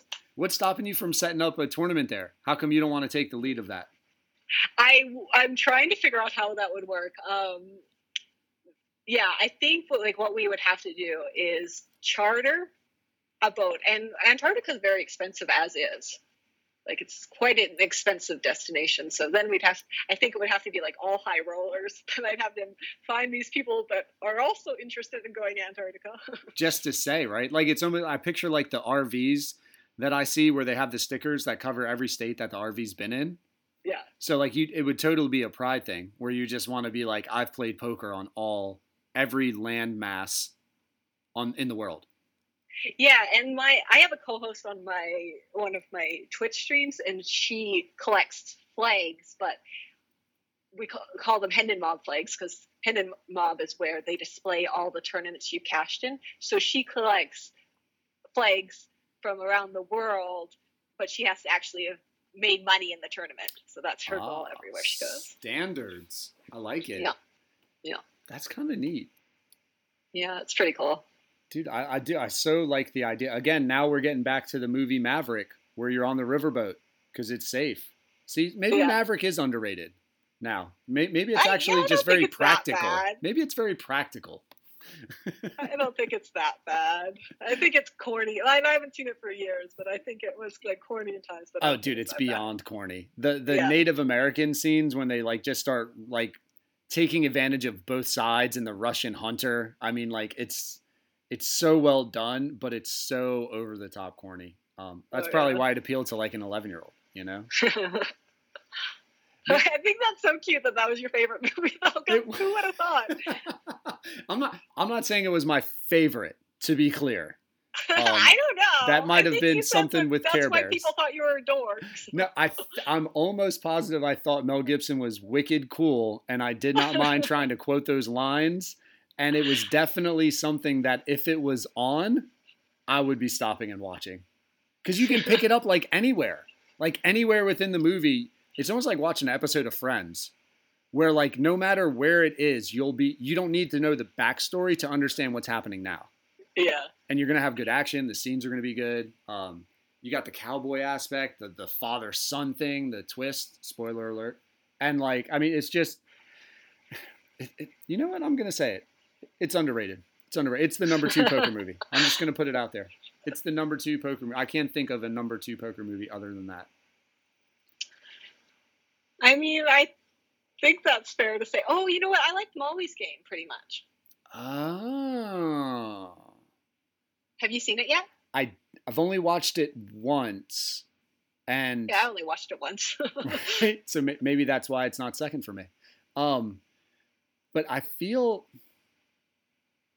like I just left it. To me, it didn't focus so much on the poker aspect, but more the woman making a way and taking advantage of the poker world.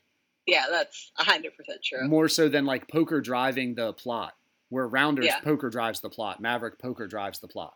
For sure. In fact, there's a scene in Molly's Game that as poker players that we cringe at. Like, it makes absolutely no sense. Really? And they had a poker player there advising, and like he's full outside. He's like, I told them this doesn't make sense, but they said, the director said that's the way he wanted it anyways. What was the thing that didn't make sense? So the next time I watch it, I can make a comment to someone and sound super intelligent. I think it's Full House over Full House, and then he makes the fold or something.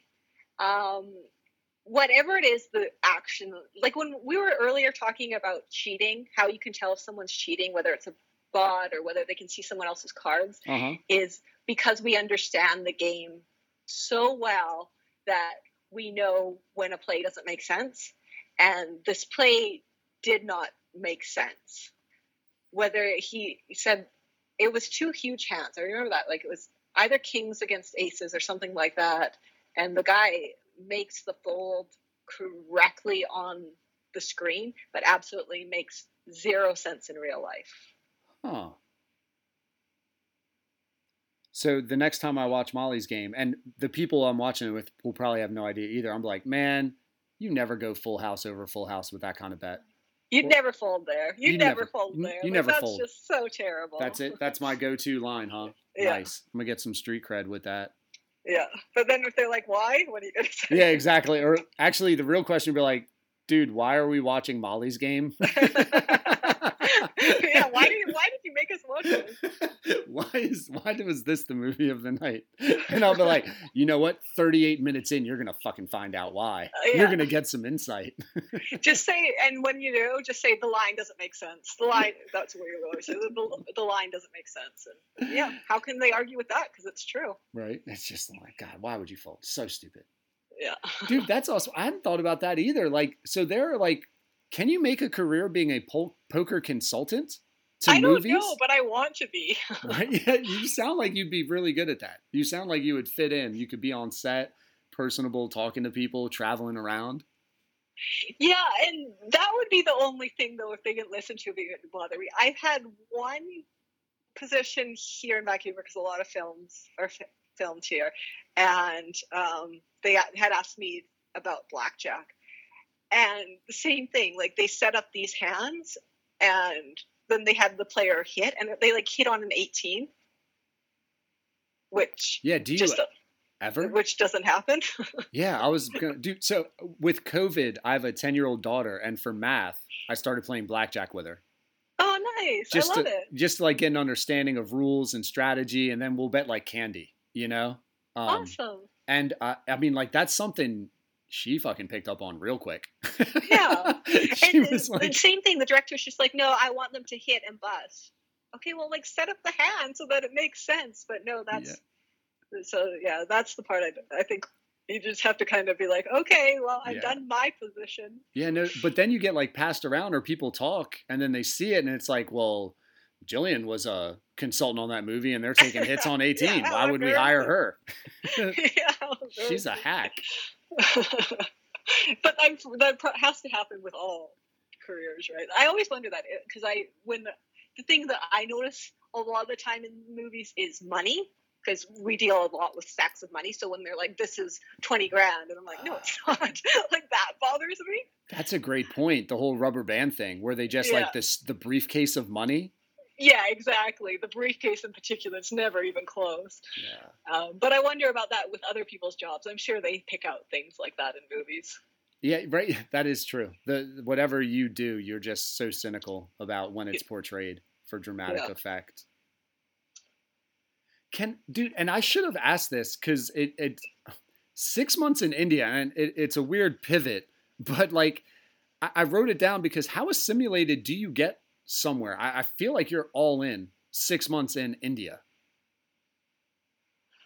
I think I got more negative, and probably I went in as this young person that didn't have any stereotypes or anything, and I think I came out the other side of it because I traveled alone. From my experience, I think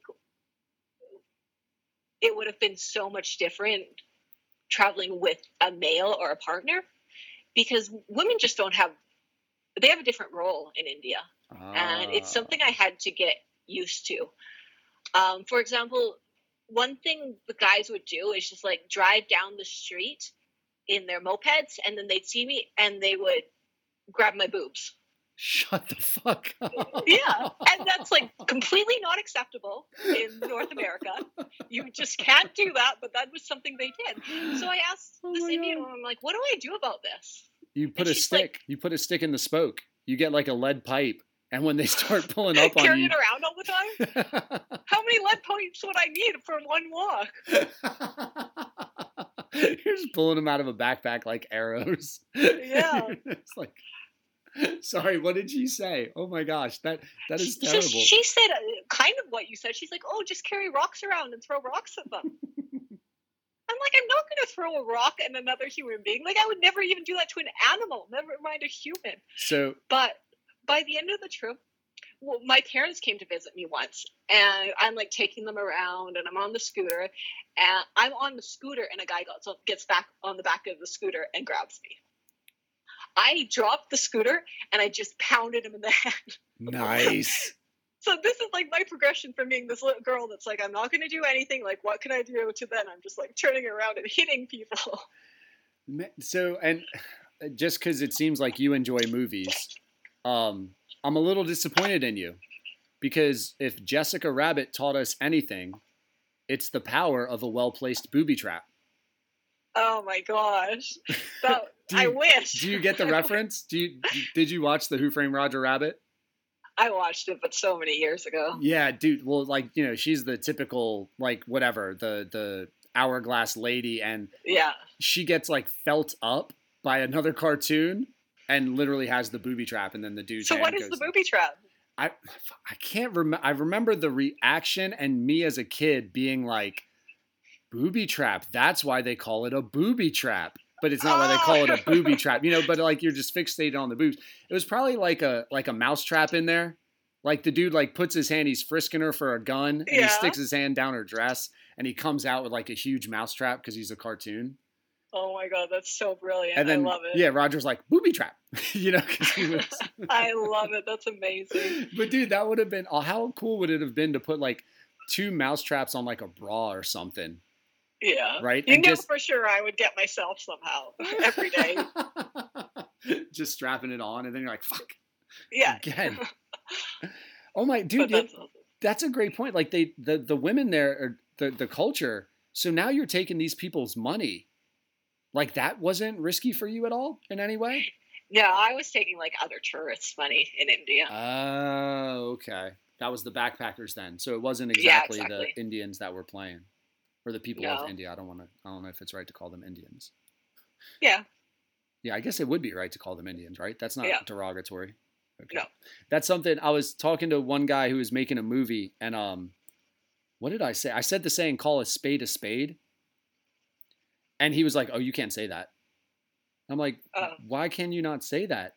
And then he got into this whole 30-minute thing about like different things, like ring around. No, it wasn't ring around the rosy. Eeny, meeny, miny, mo. Catch a tiger by the toe. It was like, you can't say that.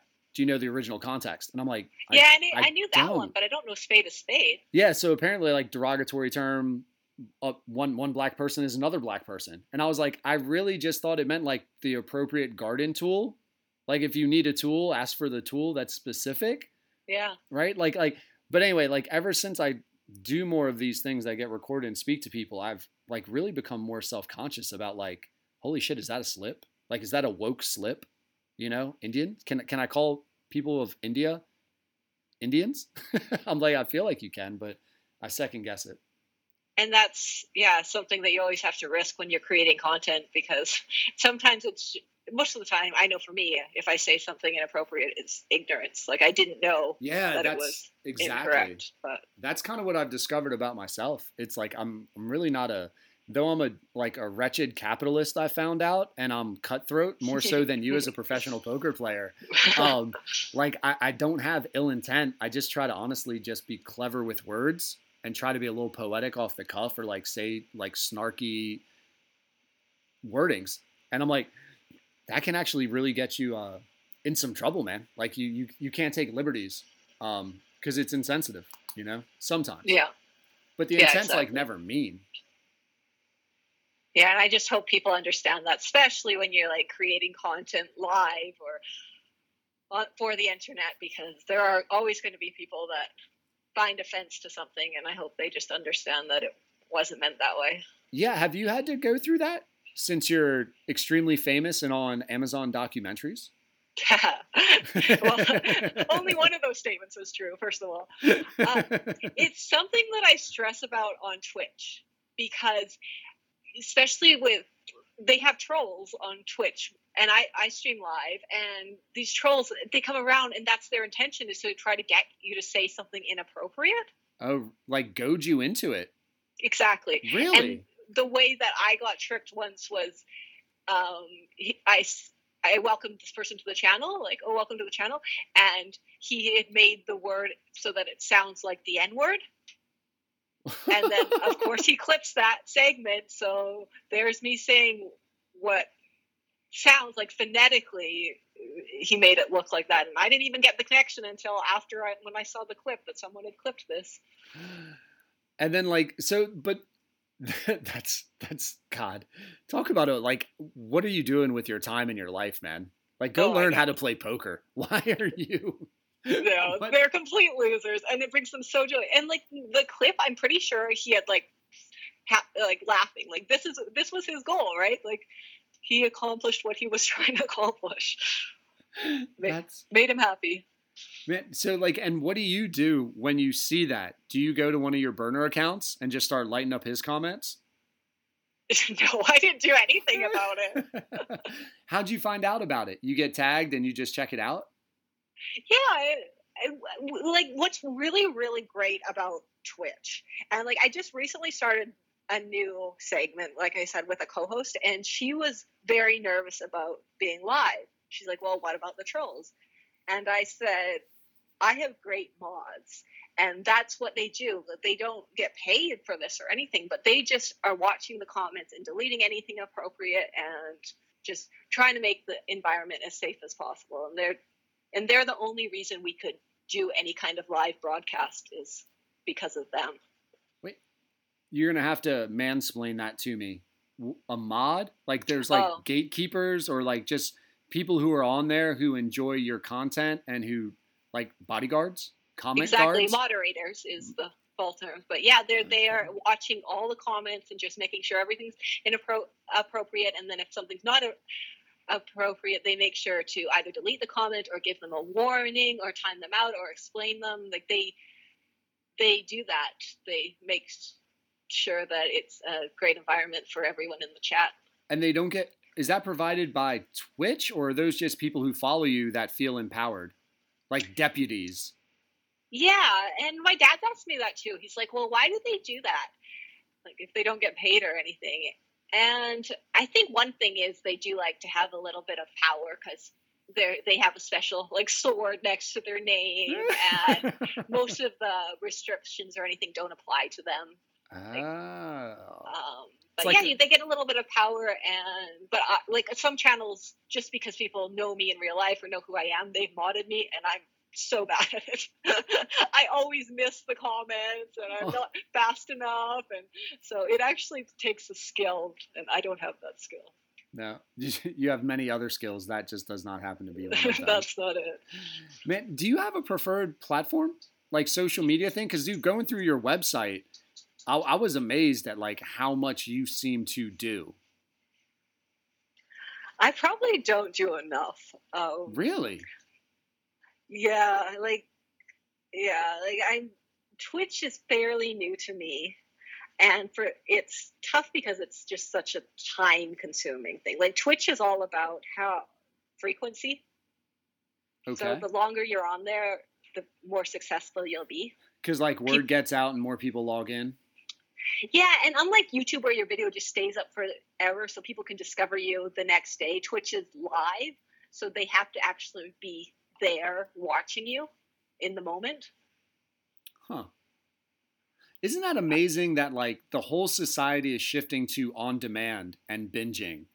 And then something like Twitch, which is you got to be here at this time live, like the ultimate zag to back what like shows used to be. Like you used to have to catch a show at a specific time if you wanted to see it. And then everything in entertainment went against that. And it's like coming back to that.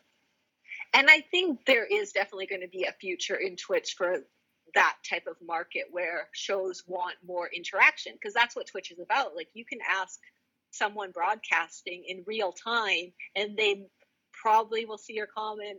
If there's a lot of people, there's ways to make them, you can pay money and stuff to make them see your comment highlighted and things like that. Right. And I'm excited for that future of television where viewership gets to have more of an impact on what you're seeing on screen. Did you ever read the books where it was like, if you want the character to battle the alligator, turn to page 38. If you want the character to run away for his life, turn to page 42. Is that Choose Your Adventures? Yeah. Do you remember those books? Yeah, I think I had like one book, but I definitely played like the computer version of that where it was the same thing, but the computer changed. Got you. Just press the thing. Yeah. So you just weren't as cool as me because I had all of the books. Okay. So those were the only books. The different ones? Those were only the books that I was the only guy buying all of them from the book fair because they were all on discount, and I was like telling the ladies to save them for me. No, I'm just kidding. Awesome. That would be terrible. But like, it would be kind of neat if you were like in a show and like as the characters are going, you kind of could chime in on like decisions or even like dialogue, like what should a character respond to another character and like actually have an impact on the plot. That would be kind of neat. Well, when I was a kid, I never won anything. And the first raffle I ever won was a director's chair. Oh, and my mom, I'm like, well, I remember asking Mom, well, what's a director's chair? And she's like, well, the director sits there, you sit there, and then you get to tell all the actors and actresses what to do. So what you're talking about is exactly what I thought I was getting. I thought I now got control of the television to choose the plot and lines and everything. So can you imagine my disappointment when this like wood thing with some material showed up at the house?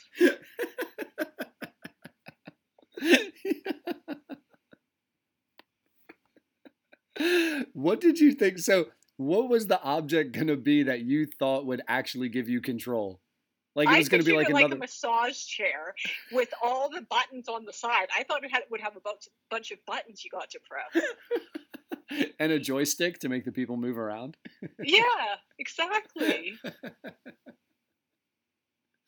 Dude, that's hilarious. I love children. Please tell me you were like actually 17 when that happened. And you thought No, that.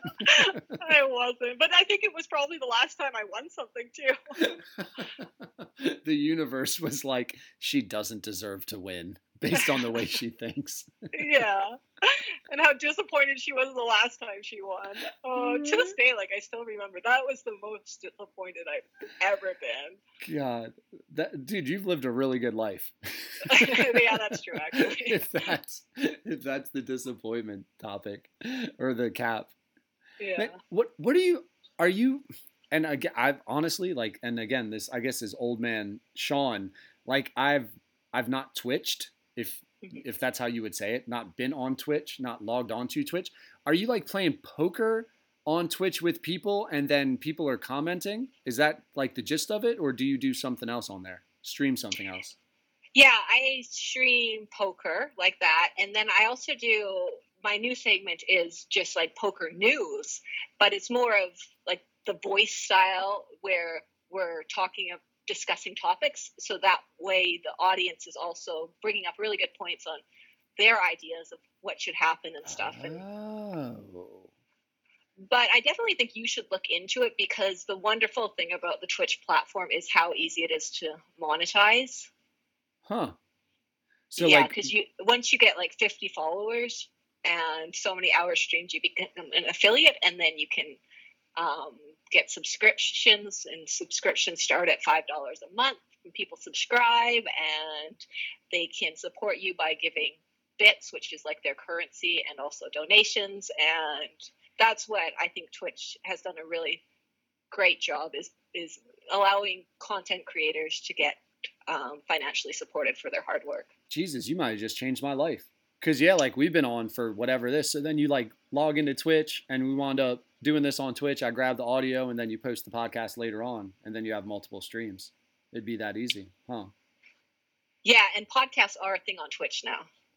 I bet, dude. I bet, because people that's one of the things that a lot of the people that are the podcast providers like Bill Simmons or Joe Rogan, even Malcolm Gladwell, they talk about this, where the one frustrating thing about podcasts for people is they often want to interject, but they can't. So then they go to the comments with like this angst that they can't get their point heard or added to the conversation. Oh. And it's like, and it can become toxic, because then they start battling, and you wonder like, well, if that point could be addressed within the podcast itself, or even like me, like I'll listen to something and I'll be like, why didn't I ask, or why didn't I bring up, why didn't I go further onto whatever topic? And that'd be like an interesting little twist to it. Yeah. And you have to think that it does change the format in a bit, in that it's tougher to do interviews because everything does get sidetracked and things, but yeah, it can and it can't though, right? So like, I mean, I guess it would be like ultimately like the host would still try to be in control, but I guess then you're trying to get the interaction, because that's what makes people want to interact. Yeah, some people, and some people don't. Like some people just listen to it as any other podcast. I have regular viewers that the only thing they say is "Have a good night," like when I'm ending my stream. The whole time they're just listening, and that's great. But then I have other people like you experience where they get really upset if I don't see their comments and I didn't respond. And then sometimes I get message, "You ignored me." No, I didn't ignore you. I honestly didn't see your comment. God, dude, man, look at you. So not only do you play poker, but you also manage aspiring podcasters. Thank you. Yeah, exactly. Thank you. Well, I know content creating and this type of stuff is just so much hard work. And so I do want people to, because before I did it, I didn't understand that as much. Yeah, man. Like I listened to a podcast for many years, and before I actually created content, I didn't do the extra subscribing, the way that the format they'd set up to get some extra revenue, because I'm just like, oh, well, it's free. I don't need more episodes than this, but now I just want to support the content creators because it is Gotcha. absolutely so much work, and I don't think people realize that. Yeah, no, well, man, it is. Like whatever we're at 2 hours now, it'll be easily an hour to an hour to 2 hours for every podcast for me, editing, time stamping, making the headliners, posting on whatever social, getting the word out there. It is, man. It can be a grind, and trying to monetize it is a struggle. The best thing I've come up with is like cold emailing online businesses, asking them if they want to sponsor or advertise on my podcast. And I've been so fortunate for Athletic Greens to send me a very polite, no thank you, but we'll give you 20 samples of our product for free and a shake bottle. And I was like, winner. That's it. I've made it. Even that, like, just cold emailing is still work, right? Dude, it is. And it's like weird. You don't know how to, like, I feel like a beggar, like what's the proper wording? How heavy do you go on stats, right? Like what would someone want to hear? What are the key buzzwords to get someone's attention? Have you messed with Patreon at all? No, I don't really know what it is, but don't people tell me that you have to have like a pretty good following before you start Patreon? Is that true or not? So I did it, and then when I looked into it, I kind of hated it because I felt like they took way too much money off the top. Mm-hmm. So no, you do not have to. Basically, it would be like you have levels of subscription. So like, for instance, if you had a Patreon, you could say for a $10 a month subscription on my Twitch, you will be able to choose what card or what I do on a particular hand. Okay. So if I was a $10 subscriber, you were on Twitch and I logged in, you would be like, all right, Sean, here's your chance. What should I do? And I would type you a message and then you would do what I say. And that's like the interaction I've earned for the $10. Like a $2 subscriber might get a voicemail or a message of you saying happy birthday on their birthday or a signed ace of spades kind of a thing. So it's like different levels of access or promotion to you based on that. Or they can just leave a straight donation. Yeah, and Twitch actually has all that built in. Yeah, right. There's 3 levels. I don't know if can you change your prices on Patreon? Yes. Patreon? Yeah, that's the only. I don't think you can do that on Twitch. Oh. It's $5.99, $15.99, and $25.99. Gotcha. And it's funny to divert to this kind of a thing, but I feel like sometimes people, I don't know, like I think people listen. I've had a bunch of different podcast people on who get interested in like, man, how do you actually turn your hobby and passion into something that can support the time you're investing in it? And I guess that's why I'm interested. But with Patreon, I remember reading, and I forget the exact percentages, but it was like 3% off the top and then like another 6-7% on the back end, or it was like 20 cents for every dollar after a 3% fee. And you're like, so if someone gives me $5, I'm clearing like 320 of that, all because you're giving me a link. I'm like, dude, that's kind of messed up. I'm not feeling that. Yeah, exactly. Yeah, and so I kind of like I was like, I created the account, and then I was like, man, that just seems wrong. If someone wants to give me $5, I'd much rather figure out a better way to get that $5 than have Patreon take it just as a middleman. Yeah, so what is the advantage of Patreon? Like, why couldn't you just set up on your website a PayPal? Yeah, or your Venmo, address? Right? Exactly. Because I think it's like the reoccurring subscription. So like if you went on there, maybe it's like a set it and forget it type scheme. And like the key would be like $1. So for $1 every month, you get a shout out on one podcast. So someone puts in their credit card, they're like, oh, fuck it, it's $1. And then they forget. And then you're just milking $1 from this person for like life because they never really notice. I think but I wouldn't be surprised if you could set that up on PayPal, like a reoccurring invoice. Huh. You can't? Hadn't looked into it, to be honest with you. Yeah, I wouldn't be surprised. That's the same with Twitch. Like it is a subscription model, so they do just take it out as soon as they subscribe to you. Right. But yeah, you're right. Like getting donations are always better because they don't take anything from the donations. Yeah, and that was my thought with the advertising, man. I just don't know how to find like what you were saying with the sponsor of someone. Like it's odd to try to just cold call and say, hey, man, here's my audience. This is what I do. I can give you a 60-second read in the front of every podcast. How much money is that worth to you?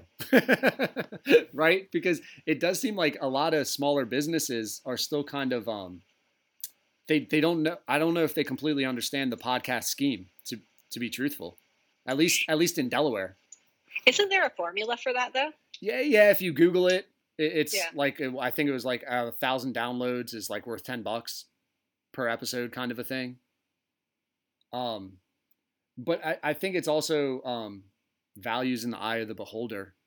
Yeah, for sure. Also, so I don't know if that's the exact right formula, because I think people like Joe Rogan and Bill Simmons, who get millions of downloads per episode, can kind of skew the market for someone who could post something and actually has followers that maybe listen to what they do, or they actually interact with and they have more sway with, where Joe Rogan posts Black Rifle Coffee, and like that picture will get seen by like 126,000 people. But how many of them are Joe Rogan people? How many of them are now going with that coffee because of it, right? Maybe the promo code would be the way to try to prove that. Yeah, that's probably, like, it's not the best way because people often forget the promo codes, but I can't think of something better unless you can somehow tag them. Like we have in poker affiliate tags, so then if they use that address, if they go to that address in any time, I think it's cookies or something, I don't really know, but in that amount, in a certain amount of time, then it's automatically linked to you.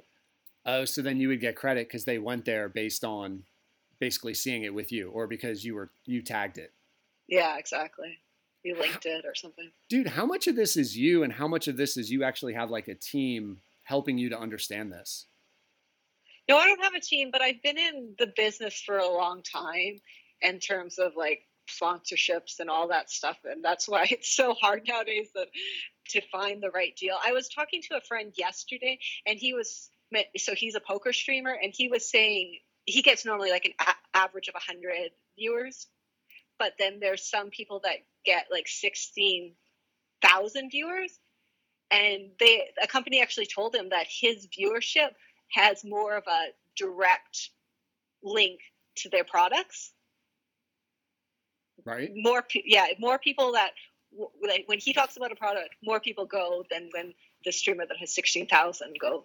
And like you say, like, that's hard to find out when you're beginning. He only found out because they literally told him that. Yeah. Well, dude, that's something that kind of got me. And it honestly, from what I understand, it's humans that are like, that's their factory worker type job over in like India, you buy follows, right? You can buy streams, you can buy views, you can buy follows. And I got caught up in that a little bit on this podcast where, I got excited that like, oh my God, you have 10,000 followers. You have 20,000 followers. You're going to come on my pod. And like, you got 4 downloads. And it was odd to me. And then people, with my ignorance, they were like, well, do you look at like the interactions or like who the followers are? Just scroll through and kind of just see and click on a couple and just like randomly, right? Like be like, oh, and you start clicking on them and they're completely fake, right? Like the follows are 100% fake. And then now that I've been posting more, I'll even get messages of like, hey man, $10, dude, I can get you 1,000 followers. And you're like, but what would be the point of that? Right? Yeah, like, other than tricking people like the earlier you. Exactly, right? Like just keeping going with the Ponzi scheme. And it seems, or like lying to a sponsor, like, dude, I have 1,000 followers on Instagram. So when I post, 1,000 people will see your thing. And like, it's a weird pitfall. Yeah, and I think the sites are getting pretty wise to that, from my understanding, because I was reading on YouTube that reading on YouTube? Reading about YouTube, okay. I should say.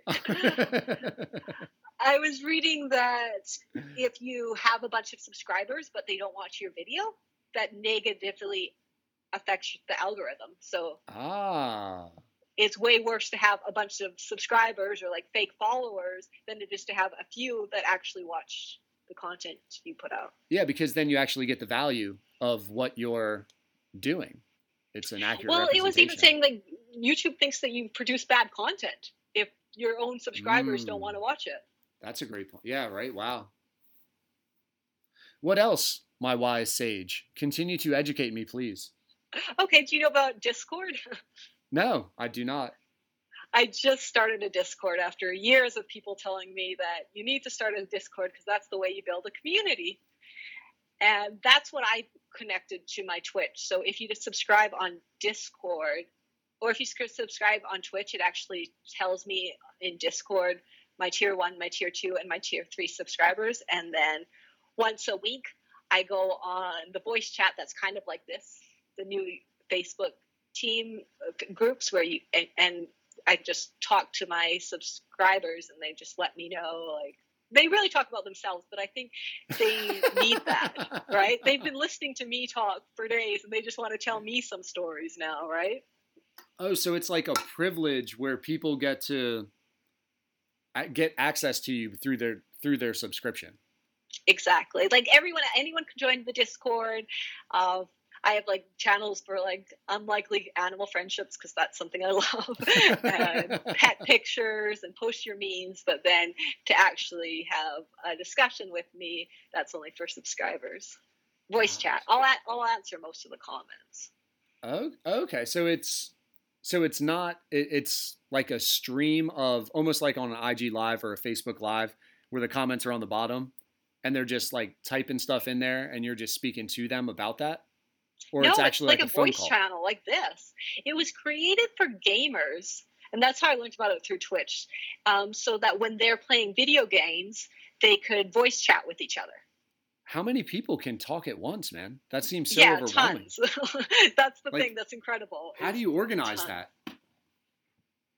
And my brother's in tech, and I asked, like, why do people use Zoom and not Discord? Right. And he's like, I think it's just a little bit more complicated to set up. Like, you have to start your own server. But other than that, I think it's an incredible and something that you might want to get into now, like, because they're now branching out to not just gamers. Gotcha. Yeah, the only problem with that would be I'm definitely not as interesting as people like you, and that's part of the premise of the Getting to Know You pod. Is I realized pretty quickly in my thought process, if I just came on here and was talking about my thoughts and opinions, I'd be like 4 episodes deep and I'd be spent. It'd be over. Well, I think because you're interviewing so many people that would be often what discussions were about, right? Oh, yeah, but so it would be weird because like when they hear everything I thought about the person, because I just spoke to the person and gave my thoughts. Yeah, I wonder if they'll probably say, why didn't you ask this? Yeah, right? Yeah, that was a good question. Why didn't you ask this? No doubt. It probably would turn into that, something like that. Yeah.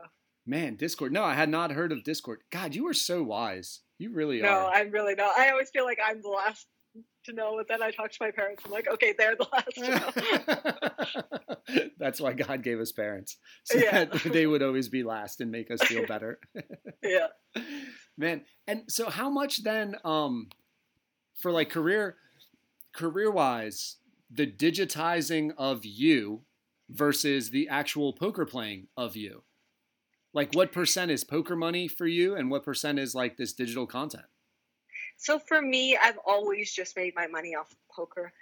And now without live poker, I've met so many content creators that they probably don't even necessarily are winning players, but they're able to play the games and stuff by using it to create content. And that's something I have respect for too. So I might start trying to create more content, but so it's not like any sort of real like source of income for you at this point.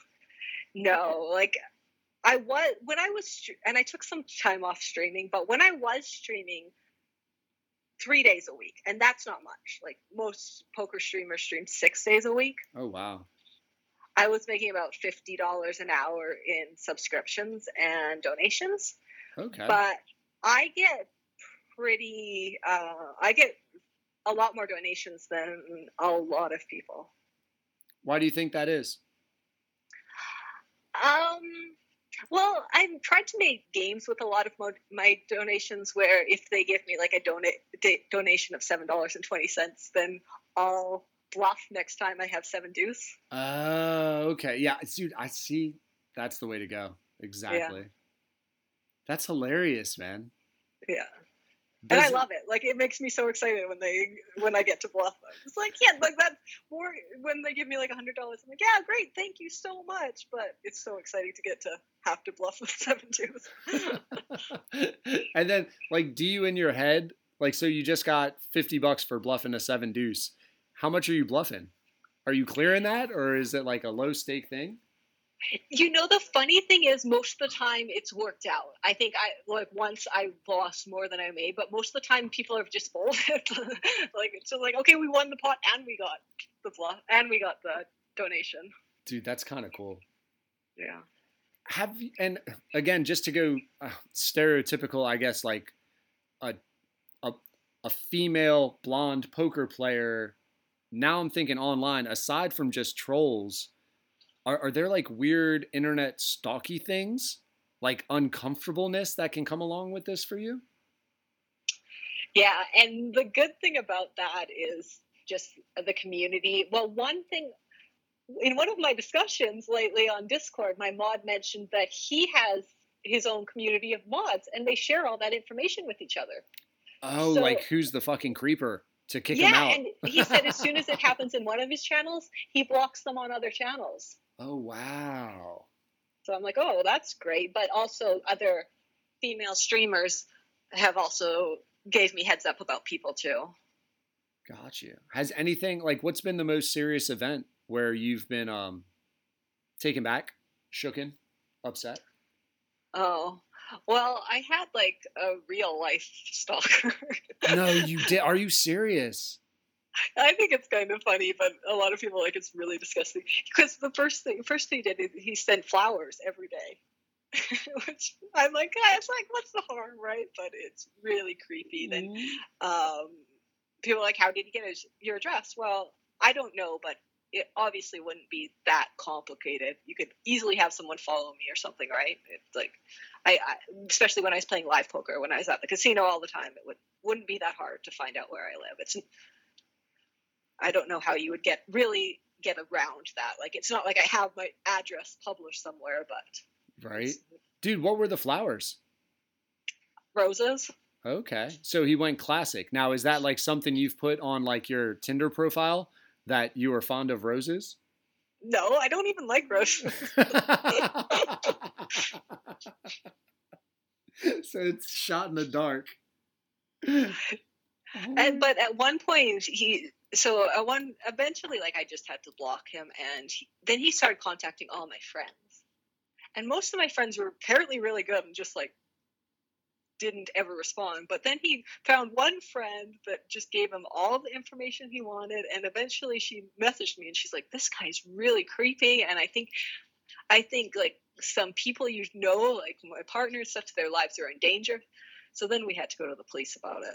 What, dude, you totally blew over that. Like, gave him information that he wanted, like what, your work schedule, your social security number, your favorite, I don't know, like clothing. I don't know. Like, she sent me some of the emails, but not all of them. Like, mostly I was just I was mad at her. Like, why are you even responding to this person? Yeah, right? It seems weird. That's what I remember about this, and this was like 4 or 5 years ago. But do you remember how he went about getting the information? Like, was he pretending to be your long lost brother? He said that he'd met me, and which apparently was true. Like, he had met me at a casino one time. But yeah, when I went to the police, this was the worst part, is that they're like, well, he lives in another province, so we can only ever protect you if he like comes to your province and we're aware of it.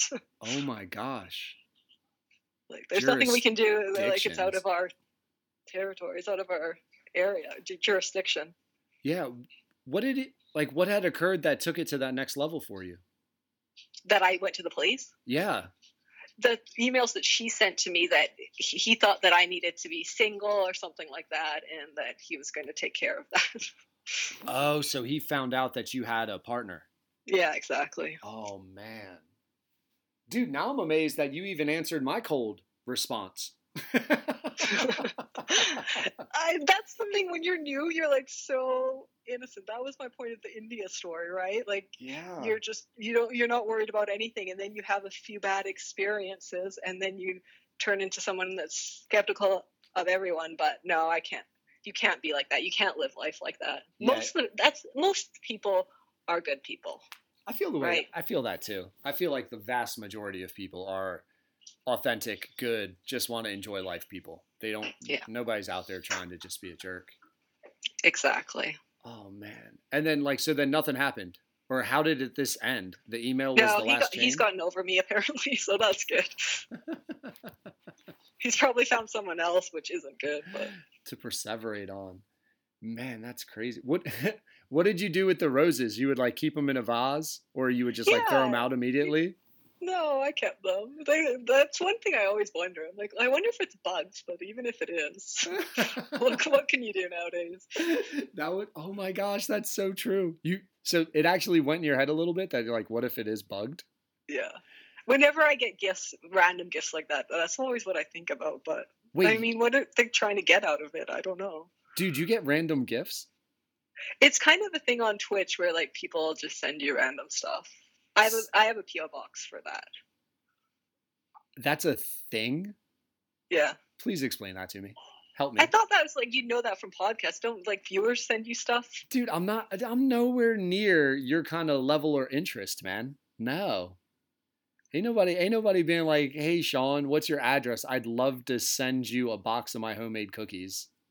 That is... But that'll happen sooner than later, I'm sure. I can't believe it ever would.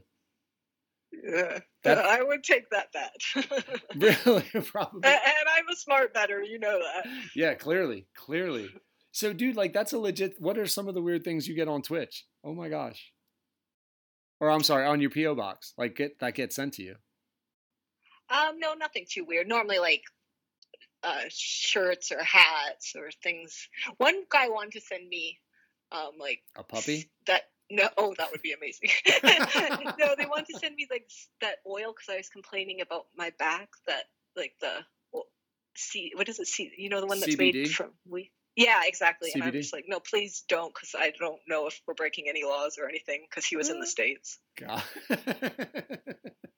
And then it's a sting when you go to your PO box. Yeah, exactly.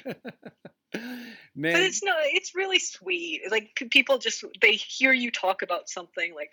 For you, you're talking about how much you like peanut butter cookies, and then they're like, "Oh, I had the best recipe." So yeah, it's stuff like that mostly.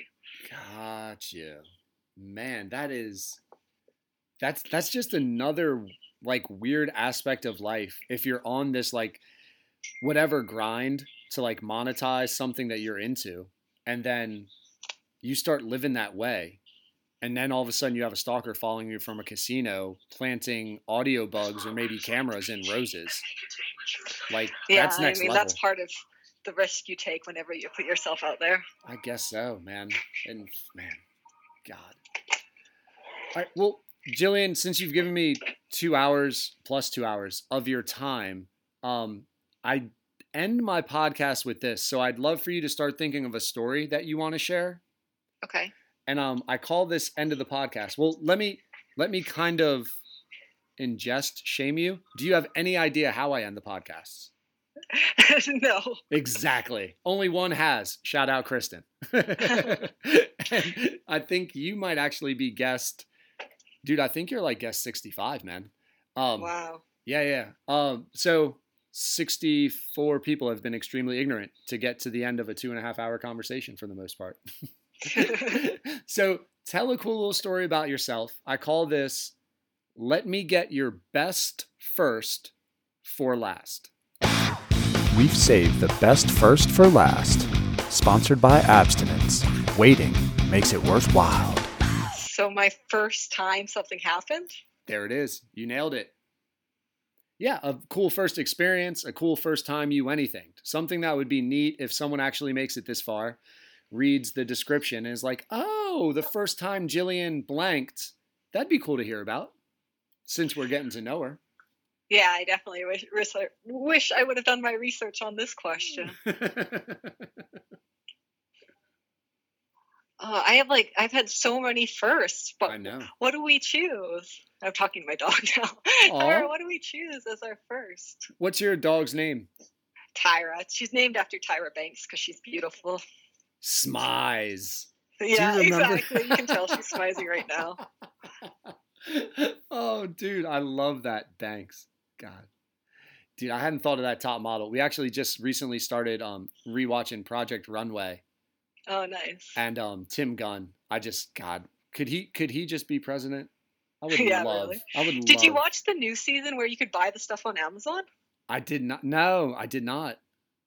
Because it aired during COVID, and there's some of the stuff that I wanted to buy, and then I went there and they were never available. So then I just wondered whether like they never actually came out with the stuff because it was so hard. Yeah, if they couldn't produce it. But dude, like, so season 8's on Hulu, and this is, by the way, me just talking to try to give you time to think. Yeah. Season 8's on Hulu, and they were like gods of product placement.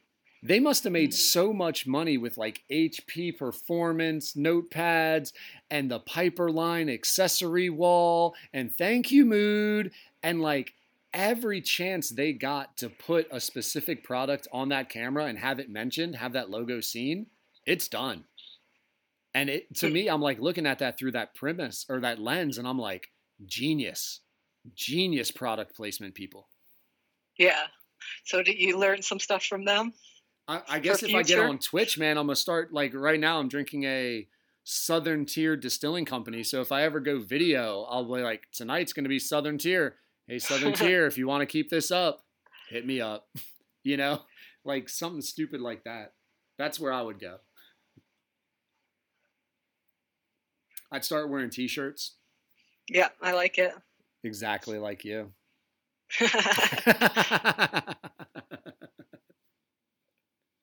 So what do you got, man? Don't overthink it. Best first what?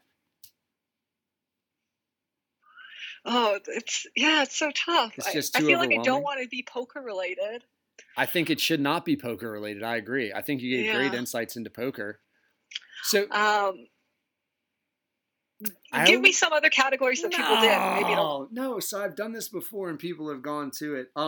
Well, so you're an animal lover. If you have any cool animal stories, you were apparently, according to your biography, super competitive athletically in your earlier days. You could talk about the first time you knocked a boy out. That would be kind of interesting. A China story, a travel story, a weird adventure back alley. This is pretty something I don't talk about very often either. I'd love it. I have the state championship in speed walking. That's a thing? Yeah, and that's the thing. Like, I'm competitive, right? And what happened on track and field day was I missed the bus didn't come, so I missed all the tryouts. And the only event left the next day was speed walking. So, like, I'm competitive. I didn't want to miss out on track and field on, like, all the traveling they get to do and stuff. So, obviously, I, like, walked.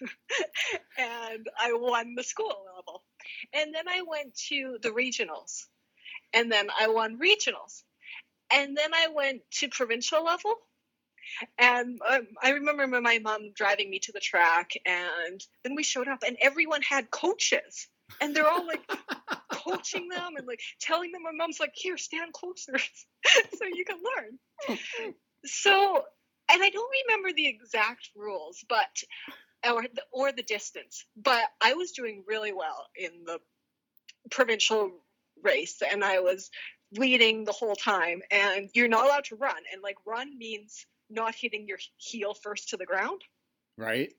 Yeah, like, then you get disqualified. Like, I understood that was the rule. God, what a terrible job for, like, the ref to be looking at all these heels the whole time. Yeah. But there's some discretion, and this is the part that I didn't know about. You can have 3 penalties. Oh. Yeah, so on the last lap, people just start sprinting past me, and I'm just thinking, well, they're going to get disqualified. But no, they're using up all their penalties. And then I came in 4th place. Oh, dude, you were actually, like, were you leading? till that Yes. sprint? No. Yeah, and I'm watching people run by, and I'm like, well, like that's irrelevant, right? Because they're running, and they're literally sprinting, and I'm just walking. Oh my gosh, dude. What year? What grade? Is this like freshman year of high school? This was grade 8. Okay. Yeah, dude, that Canadian field day does not sound like our field day at all in the States. So there's like a track and field day, and then all of a sudden, like the kids just get to show up for all of grade 8. This was actually Australia, and Australia is incredibly competitive in sports. Wait, you were in grade 8 in Australia? Yeah, my parents were teachers, and they did exchanges, and that was one of the countries they lived in, and I went to school in grade 8 in Australia. Got you. And yeah, their sports programs are incredible. Like, that's why they do so well in the Olympics, even though they're such a tiny country. Yeah, population-wise, for sure. Yeah, is anyone with any type of potential in a sport. Well, I think everyone had to do it. Like one day a week or one afternoon, you had to play in a sport. So you didn't go to school. You perfected your sport. You worked on whatever sport that was. Oh, no way. And your sport clearly was not speed walking. So what was your sport in 8th grade that you were perfecting? Well, at that time it was tennis. Oh, really? Yeah, I was playing competitive tennis. Golly day, dude. Man, you've lived one of the most amazing lives ever. Never die. Never die. Aww. Keep living your life. I wish, I don't know, man. It's hard on the podcast thing to like talk and suck up someone's entire night for like hours and hours and hours on end. I always feel guilty. So I try to keep it between 2 to 3.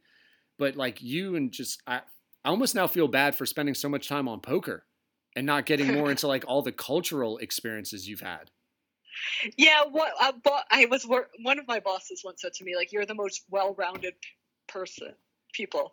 And I think that's just me. Like, I'll try things and I'll get to a pretty high level and then I'll try something else. And that's why I have respect for like the top percentile, because they have to go that extra level that I just always got bored with and never really pursued. But I have tried a lot of different things and worked very hard at them.